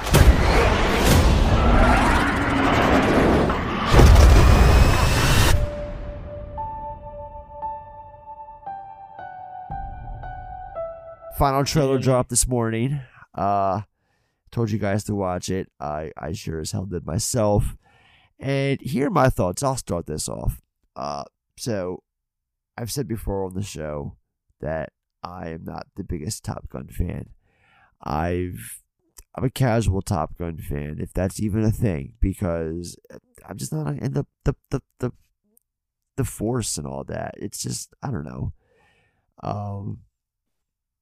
And we all know Top Gun. Everyone's seen Top Gun. If you're a fan of films, you at least know about Top Gun. So I guess what I'm getting at is, what, 35 years later now, does this movie warrant a sequel? Is it actually going to live up, to both the hype and the original? I don't know. It could, and even if it does, it's not going to faze me. So where are you guys at on this? I'm not gonna lie. I thought there was a sequel already. It was called Iron Eagle. Let's start. Well, that's really all I can say. Pandemic, it would have already been out 2 years ago when it came out. But no. No, I'm just saying. I thought there was one in like the early '90s or something like that I just never gave a fuck about to watch. Okay, so I told you guys to watch the new and final trailer, and hopefully you guys did. So going around robin, I did this new trailer sell you any more? Did this movie sell? Did this trailer sell you at all in this movie? If it hadn't already. Yes and no. And before I go into it, yes, there are such things as casual Top Gun fans, because I'm one too. So if there's at least two of us, then it's got to be. There we go. Cool. All right. And I remember, I was a teenager when Top Gun came out, and it was like the biggest movie of the year. And even back then, I was like, it was a cool movie. I've seen it a handful of times. I'll watch it every once in a while, but I was never that blown away by it. And this one, it looks like a typical sequel. Like, so much of it just looks like beat for beat shit that happened in the first one, down to Miles Teller playing Anthony Edwards' son and having the same shitty mustache that Anthony Edwards had in Top Gun. It's like, Are you fucking kidding me? Like, you're like going to call back that much kind of shit? Like, I'm just so sick of this garbage in movies with all this nostalgia, man. I hate it. That being said, the aerial stuff looks really cool, and I'll watch it on cable just for that at some point. So, I'm not looking forward to it. It comes on Paramount Plus in July. Yeah, I'll watch. Not even then. Like, when it comes on like basic cable, like I'll watch it with commercials or something. Like, I'm not that enthused for it, but that aerial footage does look pretty cool. Is that like a modern day insult? I'll watch that shit on cable with commercials. With commercials. Like, goddamn, pal. That's how long I'm gonna wait to see it. Oh shit. Corey, how about you, man? I haven't heard your voice in this conversation much. Yeah, because I don't give a shit. I watched the new trailer. He said, I won't even watch it on cable with commercials. You couldn't show me clips of this on YouTube. He's like, why the fuck you gotta go and pull me into this goddamn conversation right now? The only way I'm gonna watch this shit is if my wife watches it and I'm there. Like, that's gonna be it. I'll watch the trailer. Is it gonna take your breath away? Berlin style? I mean, I watched the trailer. I don't even remember the previous trailers, so I don't know. I don't even know what was different about it. I mean, it looks fine. It looks okay. I don't think it needed a sequel. I'm on board with Justin's idea of Tom Cruise punching the shit out of Val Kilmer, though. One thing I noticed in this trailer is there's a funeral scene. So let's go around and guess who gets killed. Anyone? Val Kilmer. Any guesses? You think it's Val Kilmer? Fucking Val Kilmer, bro. That kills him. Keeps his head in. Fatality. Oh shit! That is great. That is fucking great.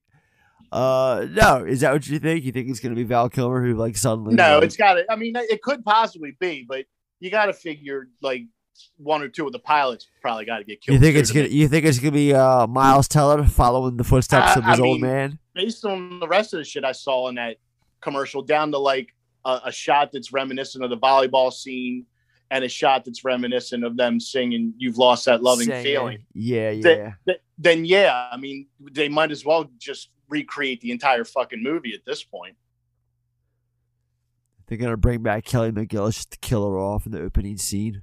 It was her funeral. Yeah. Shit. I don't know. I guess the world will find out on May 27th when Top Gun Maverick comes to theaters. What's Sean gonna say? Have you said anything about Top Gun at all? Are you a Top Gun guy? I mean, look, what little enthusiasm I had for this project several years ago has petered out, and I get like as far as selling me that trailer. You know, if I wasn't already disheartened by the whole thing, the trailer might have pulled something out of me. I don't think there's anything left in the movie they could have pulled out all the stops for to try to get me jived again. But I'm just not. It's like Justin said, when we all know how much I love Miles Teller. When he comes strutting in with his aviator shades and his, porn stash and his, Acapulco shirt, I'm like, man, I wish it was Anthony Edwards instead, But, yeah, so as far as whose funeral it is, yeah, I could see them, pulling the swerve and killing Teller off. Maybe they killed Maverick off. Maybe this is it. Maverick places a badge on top of the casket, so unless he's going to a funeral for himself, hell yeah, or he's a ghost. How do we know there's not more than one funeral? Or anyway, I don't know. Well, I don't give a shit. So you gonna ask me? No, all right. No. Oh, you have a dog in this fight? You have something to say? Yeah, I think it's pretty cut and dry. It's Val Kilmer's funeral. That's a possibility. It's very, very, very well. That's why Miles Teller is such a little bratty bitch. All right. Well, like I said, we'll find out next month. When you'll find out next month. I will. I'll find out when it hits Paramount Plus. That's when I'll find out. So, all right. Well, moving right along. All right, guys. Who are we gonna cancel this week? Someone just got canceled. Someone just got canceled. Someone just got canceled. I wonder what they did. Let's see. Sean, who you want to cancel? I'm curious as to who you're pissed off at right now. I mean, my biggest grieve lately is the guy who invented those Rubbermaid trash cans where the lid swings down into the trash. Into the trash? Like, that's just such a piss. But yeah, it's like, it's got that like kind of weird pointy lid. It's a shitty trash can I got in my kitchen. But like, it's one of the things you're supposed to like just drop the waste in. But it's the lid to my kitchen trash can. I push it in there. Well, if that, it's getting dirty. I think that's a stupid idea. God damn it! So I'm canceling it. Yeah, it makes no sense. Trash cans getting dirty makes no fucking sense. Not swing down. It should, no. The lid should swing away from the garbage. You're missing my point. But other than that, yeah, no, nobody really pissed me off. Just the Rubbermaid. I did watch that.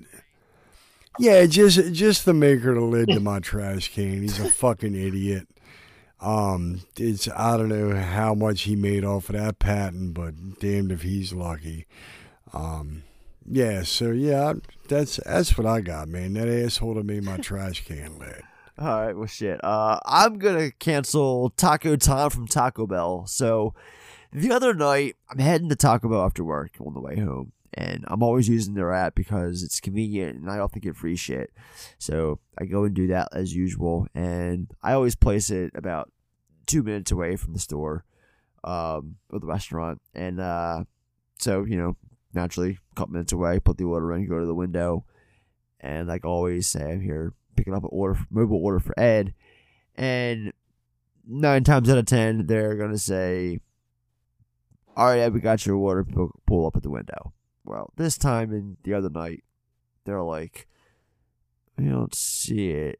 No, Don't see it. Oh, there it is. Just came up. Mind you, it had been like 4 minutes at this point since I had put the order in. So I know they had somehow had to have gotten it unless there was a shortage or a glitch in their system, whatever the case may be.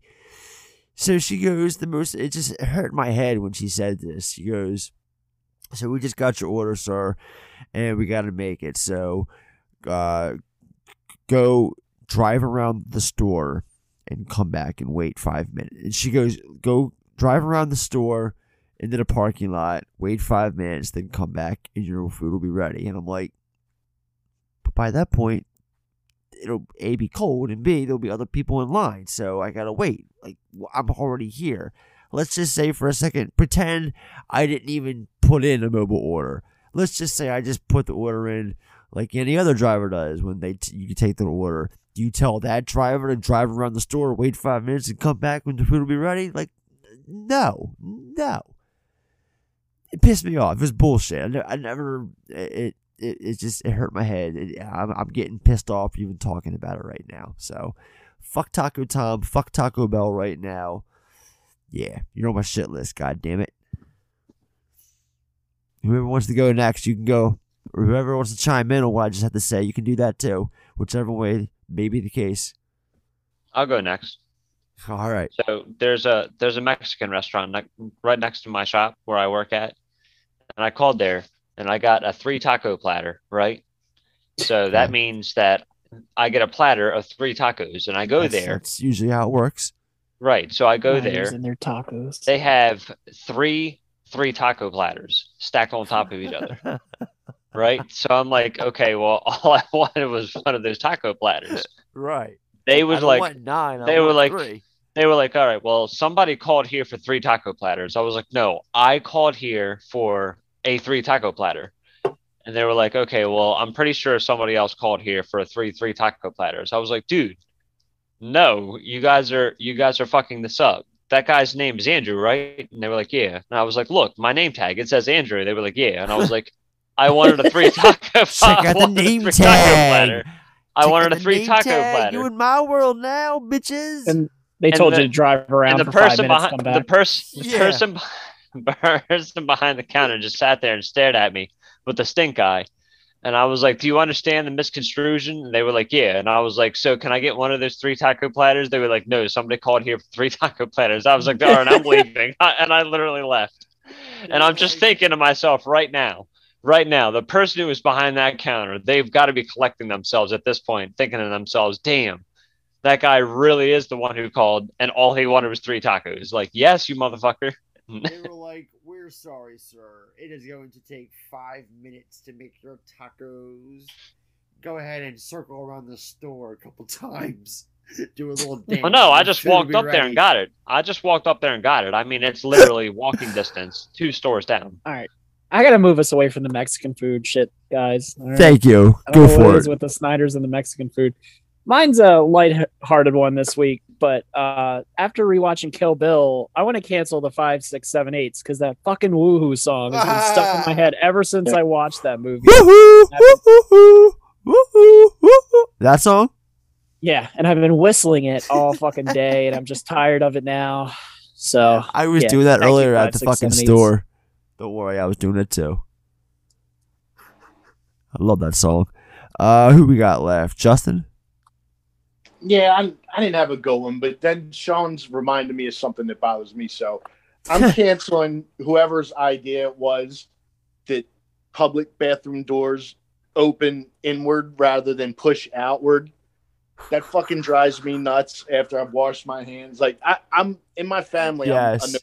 I'm a notorious hand washer. Like, I wash my hands a lot. And that's only like that. And that's because, like, I realize I touch my face a lot and I bite my nails, and it's like, fuck, if I'm going to do it, I want to at least have clean hands.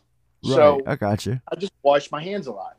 And, like, in public bathrooms, to wash my hands and then have to grab a handle and pull the fucking door open defeats the whole purpose. So I'm canceling whoever in 2022 hasn't figured out that that's a bad fucking design.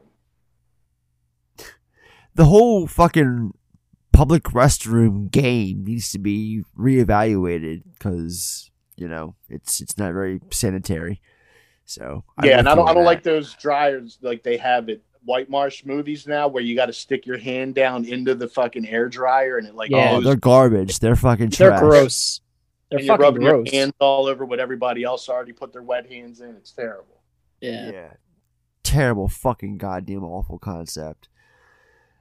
So is that it? Did we all get our shit off our chest?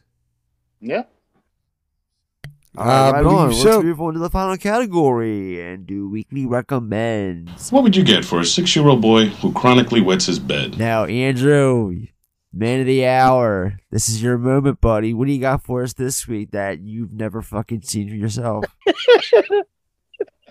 So I wasn't expecting to do this, but I'm going to do it right now anyway because I don't really have a recommendation this week now that you mention it. So I'm going to do Body Heat.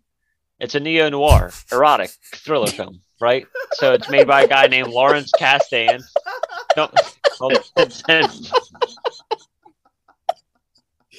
I'm going to mute. Holy shit.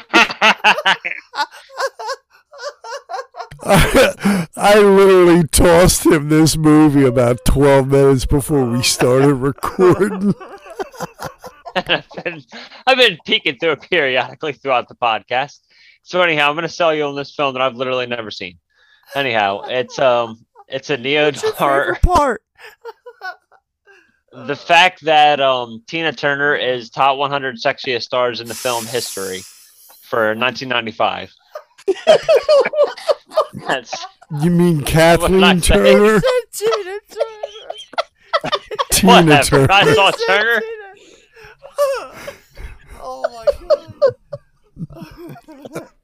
He's like Tina Turner, top 100 sexiest woman. Well, Tina Turner, you so hot. So the problem is it says Turner's career, and I don't know why Tina was the first person that came to my mind. That's not my fault. I've never seen this fucking movie. So anyway.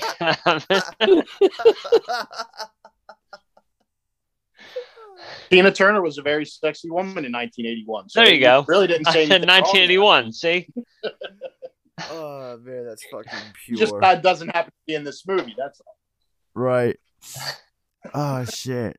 That's anyway. So William Hurt plays a lawyer who has an affair with Kathleen Turner, not to be confused with Tina Turner, because again, I've never seen this film before. You like currently reading up the synopsis on IMDb or something?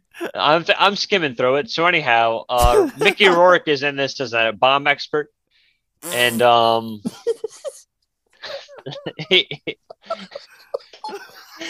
provides an incendiary device, whatever that is.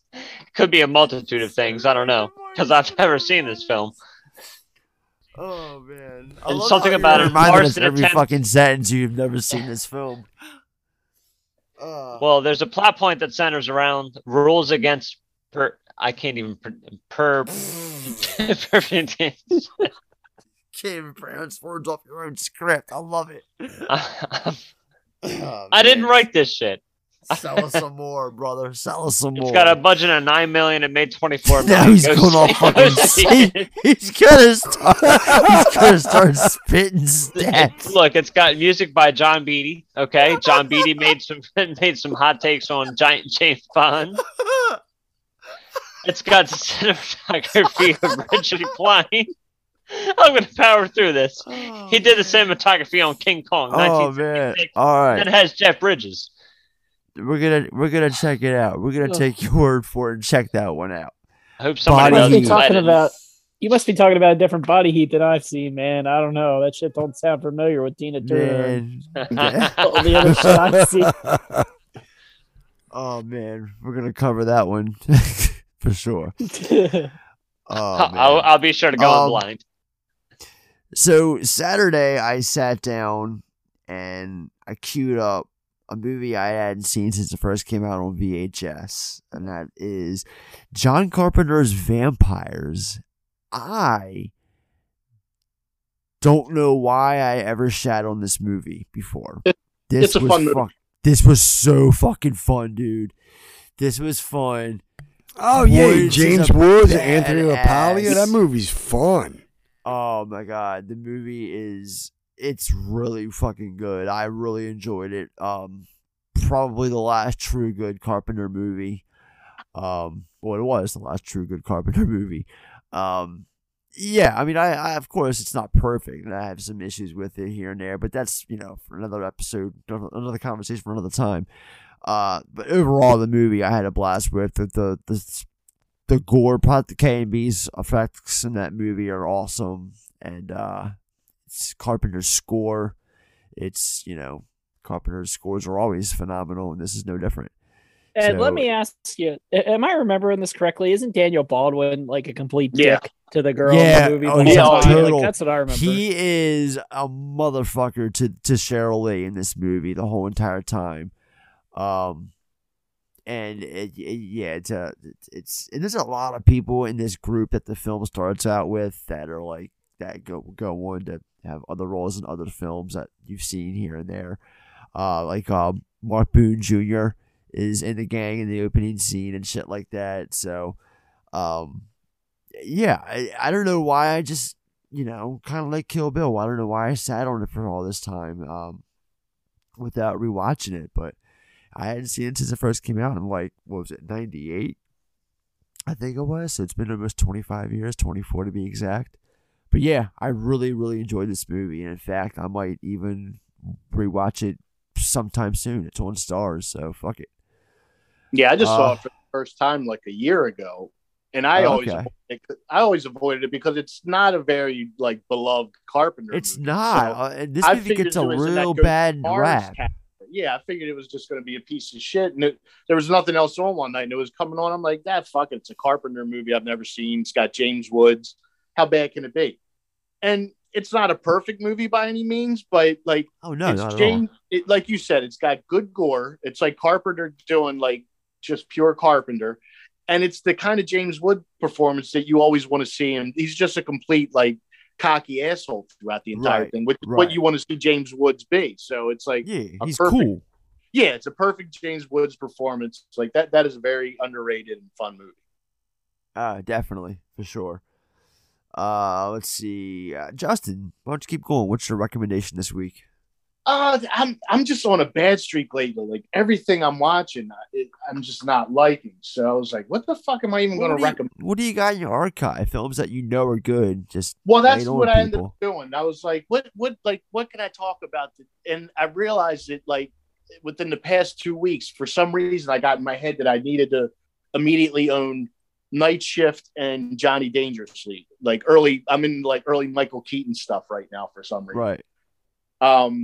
So Night Shift, Johnny Dangerously, and one of my all-time favorite movies, Mr. Mom. Like, if you haven't seen any or all of those movies, like immediately stop what you're doing and go watch all three of them. They're all hilarious and great in their own way. Johnny Dangerously is one of those movies that for some reason is not very beloved, and I've never understood that. I always thought that was a really funny movie, especially if you like that's stupid airplane or Naked Gun type humor. It's that sort of thing with Michael Keaton and Joe Piscopo doing it. So right, I'm going with early Michael Keaton this week. All right, right on. Sean. The only thing I watched this week that actually finished because I was entertained, I was watching a lot of documentaries. I watched a documentary on Evel Knievel. Nice. Yeah, that's interesting. What was it on? It's called Being Knievel. Was it on Hulu by chance? It was definitely on one of the streaming services. So you'll have access to it. It's a Dick House production. I knew that. It's Knoxville's in there. And that's the one that I've seen. It ended with the reenactment of a stunt, I believe one of them did. Okay. No. Separate then. This is a full. It's like a legitimate. That might have been something separate because at one point they did do like a tribute after he passed away. They did a tribute, like a stunt reenactment. Yeah. I mean, there's clips of that on there, I believe. But no, like the guy definitely. Like I remember, growing up. The guy was like the closest thing to an earthbound superhero. Justin will tell you, we both probably had that little wind up, Yeah, you went up, he launched out and would like hang up on the handlebars and flip the thing over. But yeah, the guy just fucking, chewed through the brick wall that is life with his own bare teeth, and kept it up till the end. I mean, like him and Steve McQueen are two All-American badasses. And when you watch this, like, Knievel, he was not a nice guy. Until, at the end of his life, he realized how much of an arrogant, drunken, drug-addicted womanizer. Now, have you ever seen Viva Knievel? Is that the one where George Hamilton plays Evil him? Knievel playing himself. Oh yeah.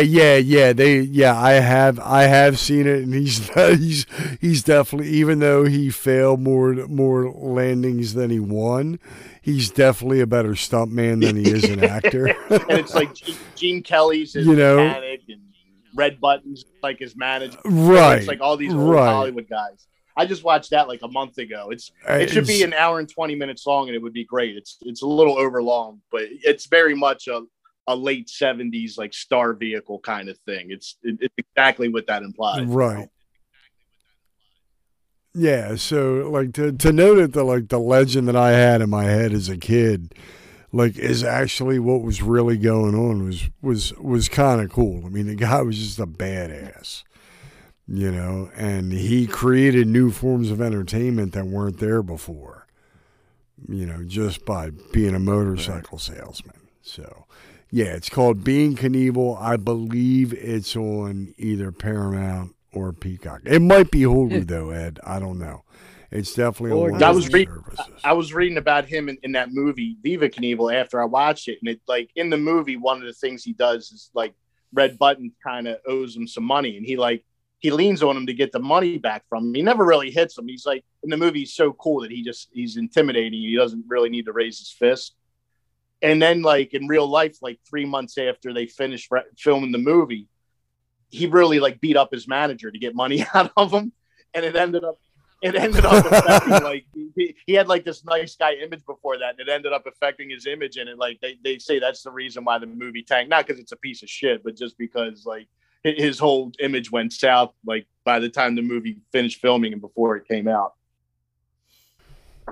Yeah. Doesn't surprise me, man, given what I learned. So, yeah, look for Being Knievel, guys. It was pretty cool. 90 minutes, could do worse. Not too much of an investment. And finally, Corey. So first, this isn't my recommendation, but I wanted to give Justin a shout out. So I started watching that Yellowstone show because I remember you recommended that to me at some point, and I'm definitely hooked. I think I've had like 3 episodes in, and I'll probably be putting that on later tonight. So yeah, Yellowstone, good so far. I've been enjoying it. So. Sorry, Corey. Justin, just you got. I don't know if you knew, but season 4 loaded up. Oh, did it really? Yesterday. Yeah, it's up there. We're gonna start watching it tonight. But yeah, Corey, it's a great show. You're gonna dig it. I'm sorry, man. I just want to make sure everybody knew, like, everything available is on Peacock for it. So my actual recommendation, I know it's been talked about on the show, but it's the only thing I've watched in the past week that I was like, oh, whoa. And I watched the new Candyman. I finally got around to renting it, and I was blown away. I mean, I like the original Candyman. Yeah. Holy shit. I mean, I was not expecting this movie. Like, yeah, exceeded my expectations tenfold. Mandy's too, man. I think we brought it up on the air before. Yeah, it was really good. I was really. I think it was pretty much like the perfect thing they could do right now. Honestly, I mean, it ties into old stuff. It has the new stuff. Yeah. It actually had commentary. The film itself had a voice. It had a purpose. Yeah, it wasn't just a requel. And I appreciated that about it. There was lovely and it's a pretty film, like, too. Like, it just the cinematography in the movie stood out to me as well. I agree. That and the sound design. Yeah, so anybody that, even if, I mean, I would recommend you probably see at least the first Candyman, but even if you haven't, I think you could still enjoy it. Like, if you're a horror fan, I mean, it'd be smart. It'd be wise to see the original because it's technically a sequel a direct sequel to the first film. So no, it is, but I think you could still enjoy it if you're a horror fan, and just for whatever reason, you can't even. Yeah, you could put it together. Yeah, I don't think it's that. I think they explained it pretty well. But yeah, it was awesome. Yeah. I enjoyed it. Yeah, good one. Good one. Well, unfortunately, so can I recommend an actual film? Oh, okay, sure, by all means. my apologies. The floor is yours. The film I want to recommend is Terminator 2: Judgment Day.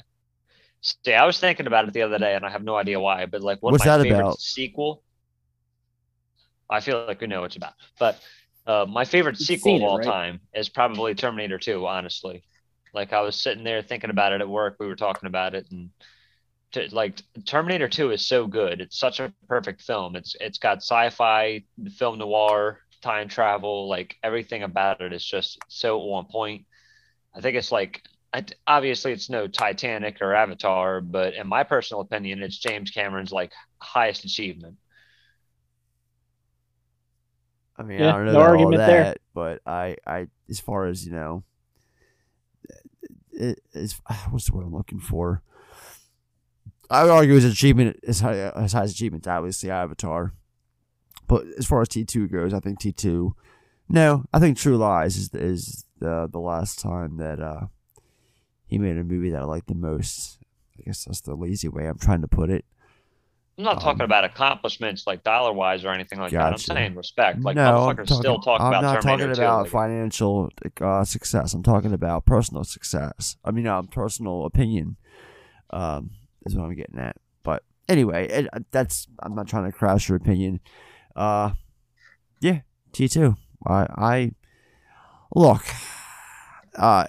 If anyone's curious, yeah, I have plans of doing the Terminator series coming up. I want to make a big thing of it, and that type of thing takes, planning. So, yeah, Terminator and Terminator 2 are definitely going to be covered on the show this year. So look out for those episodes.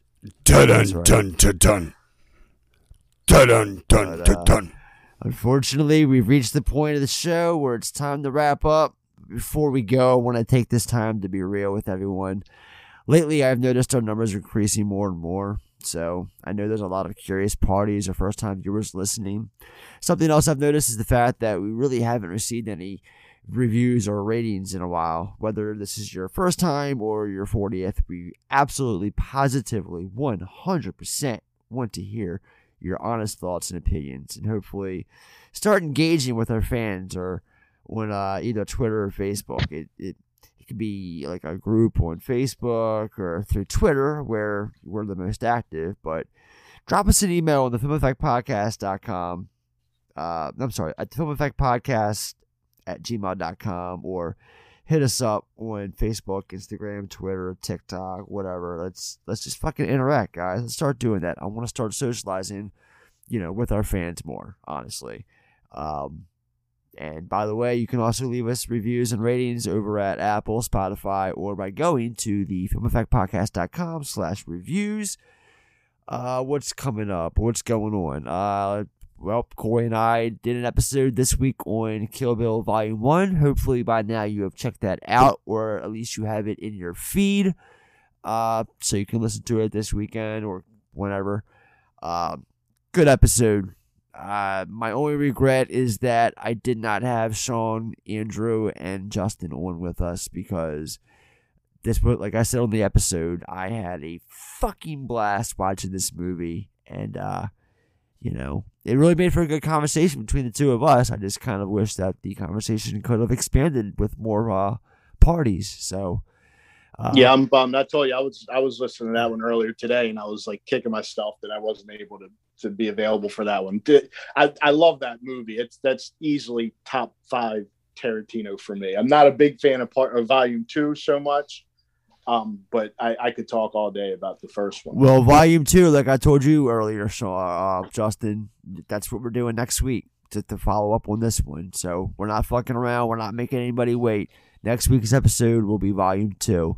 And since it's April, we can get away with that being April's Tarantino XXX entry. So, if you guys want to partake in that conversation, I'm sure we're going to be doing the episode the usual time. We can talk about that more off the air.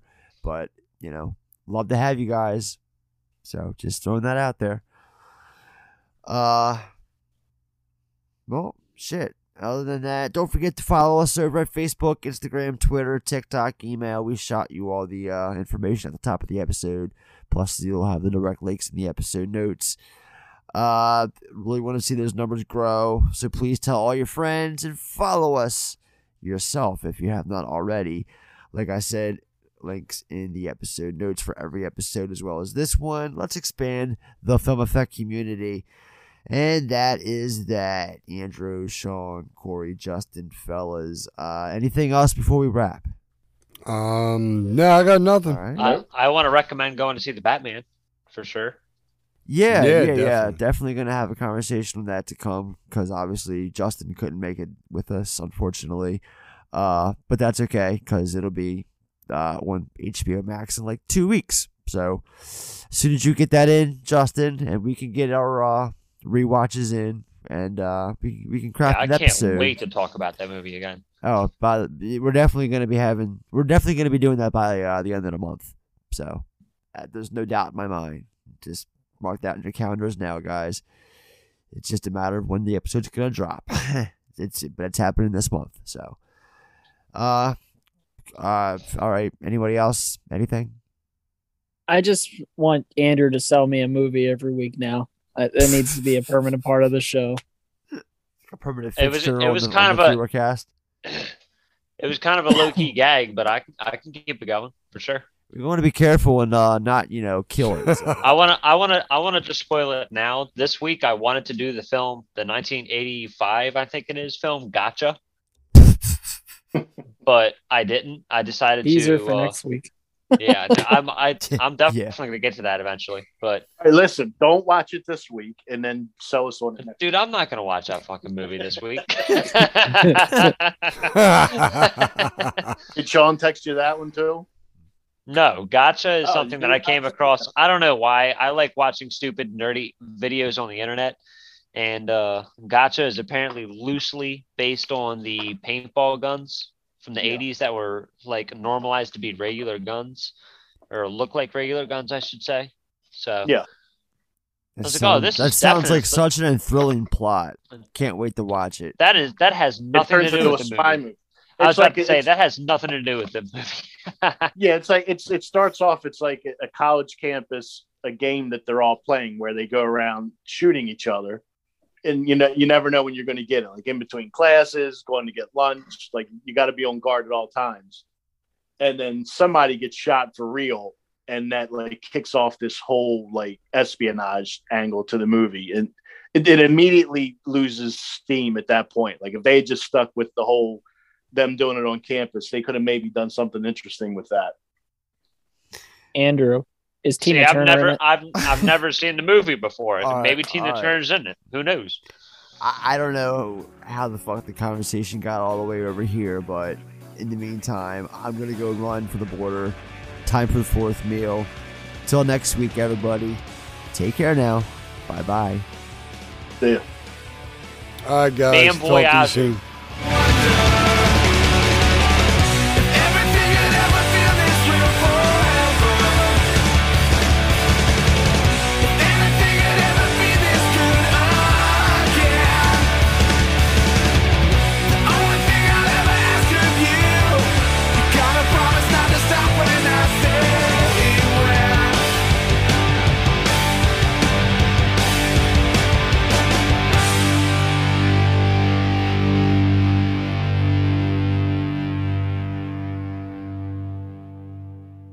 This concludes our broadcast day.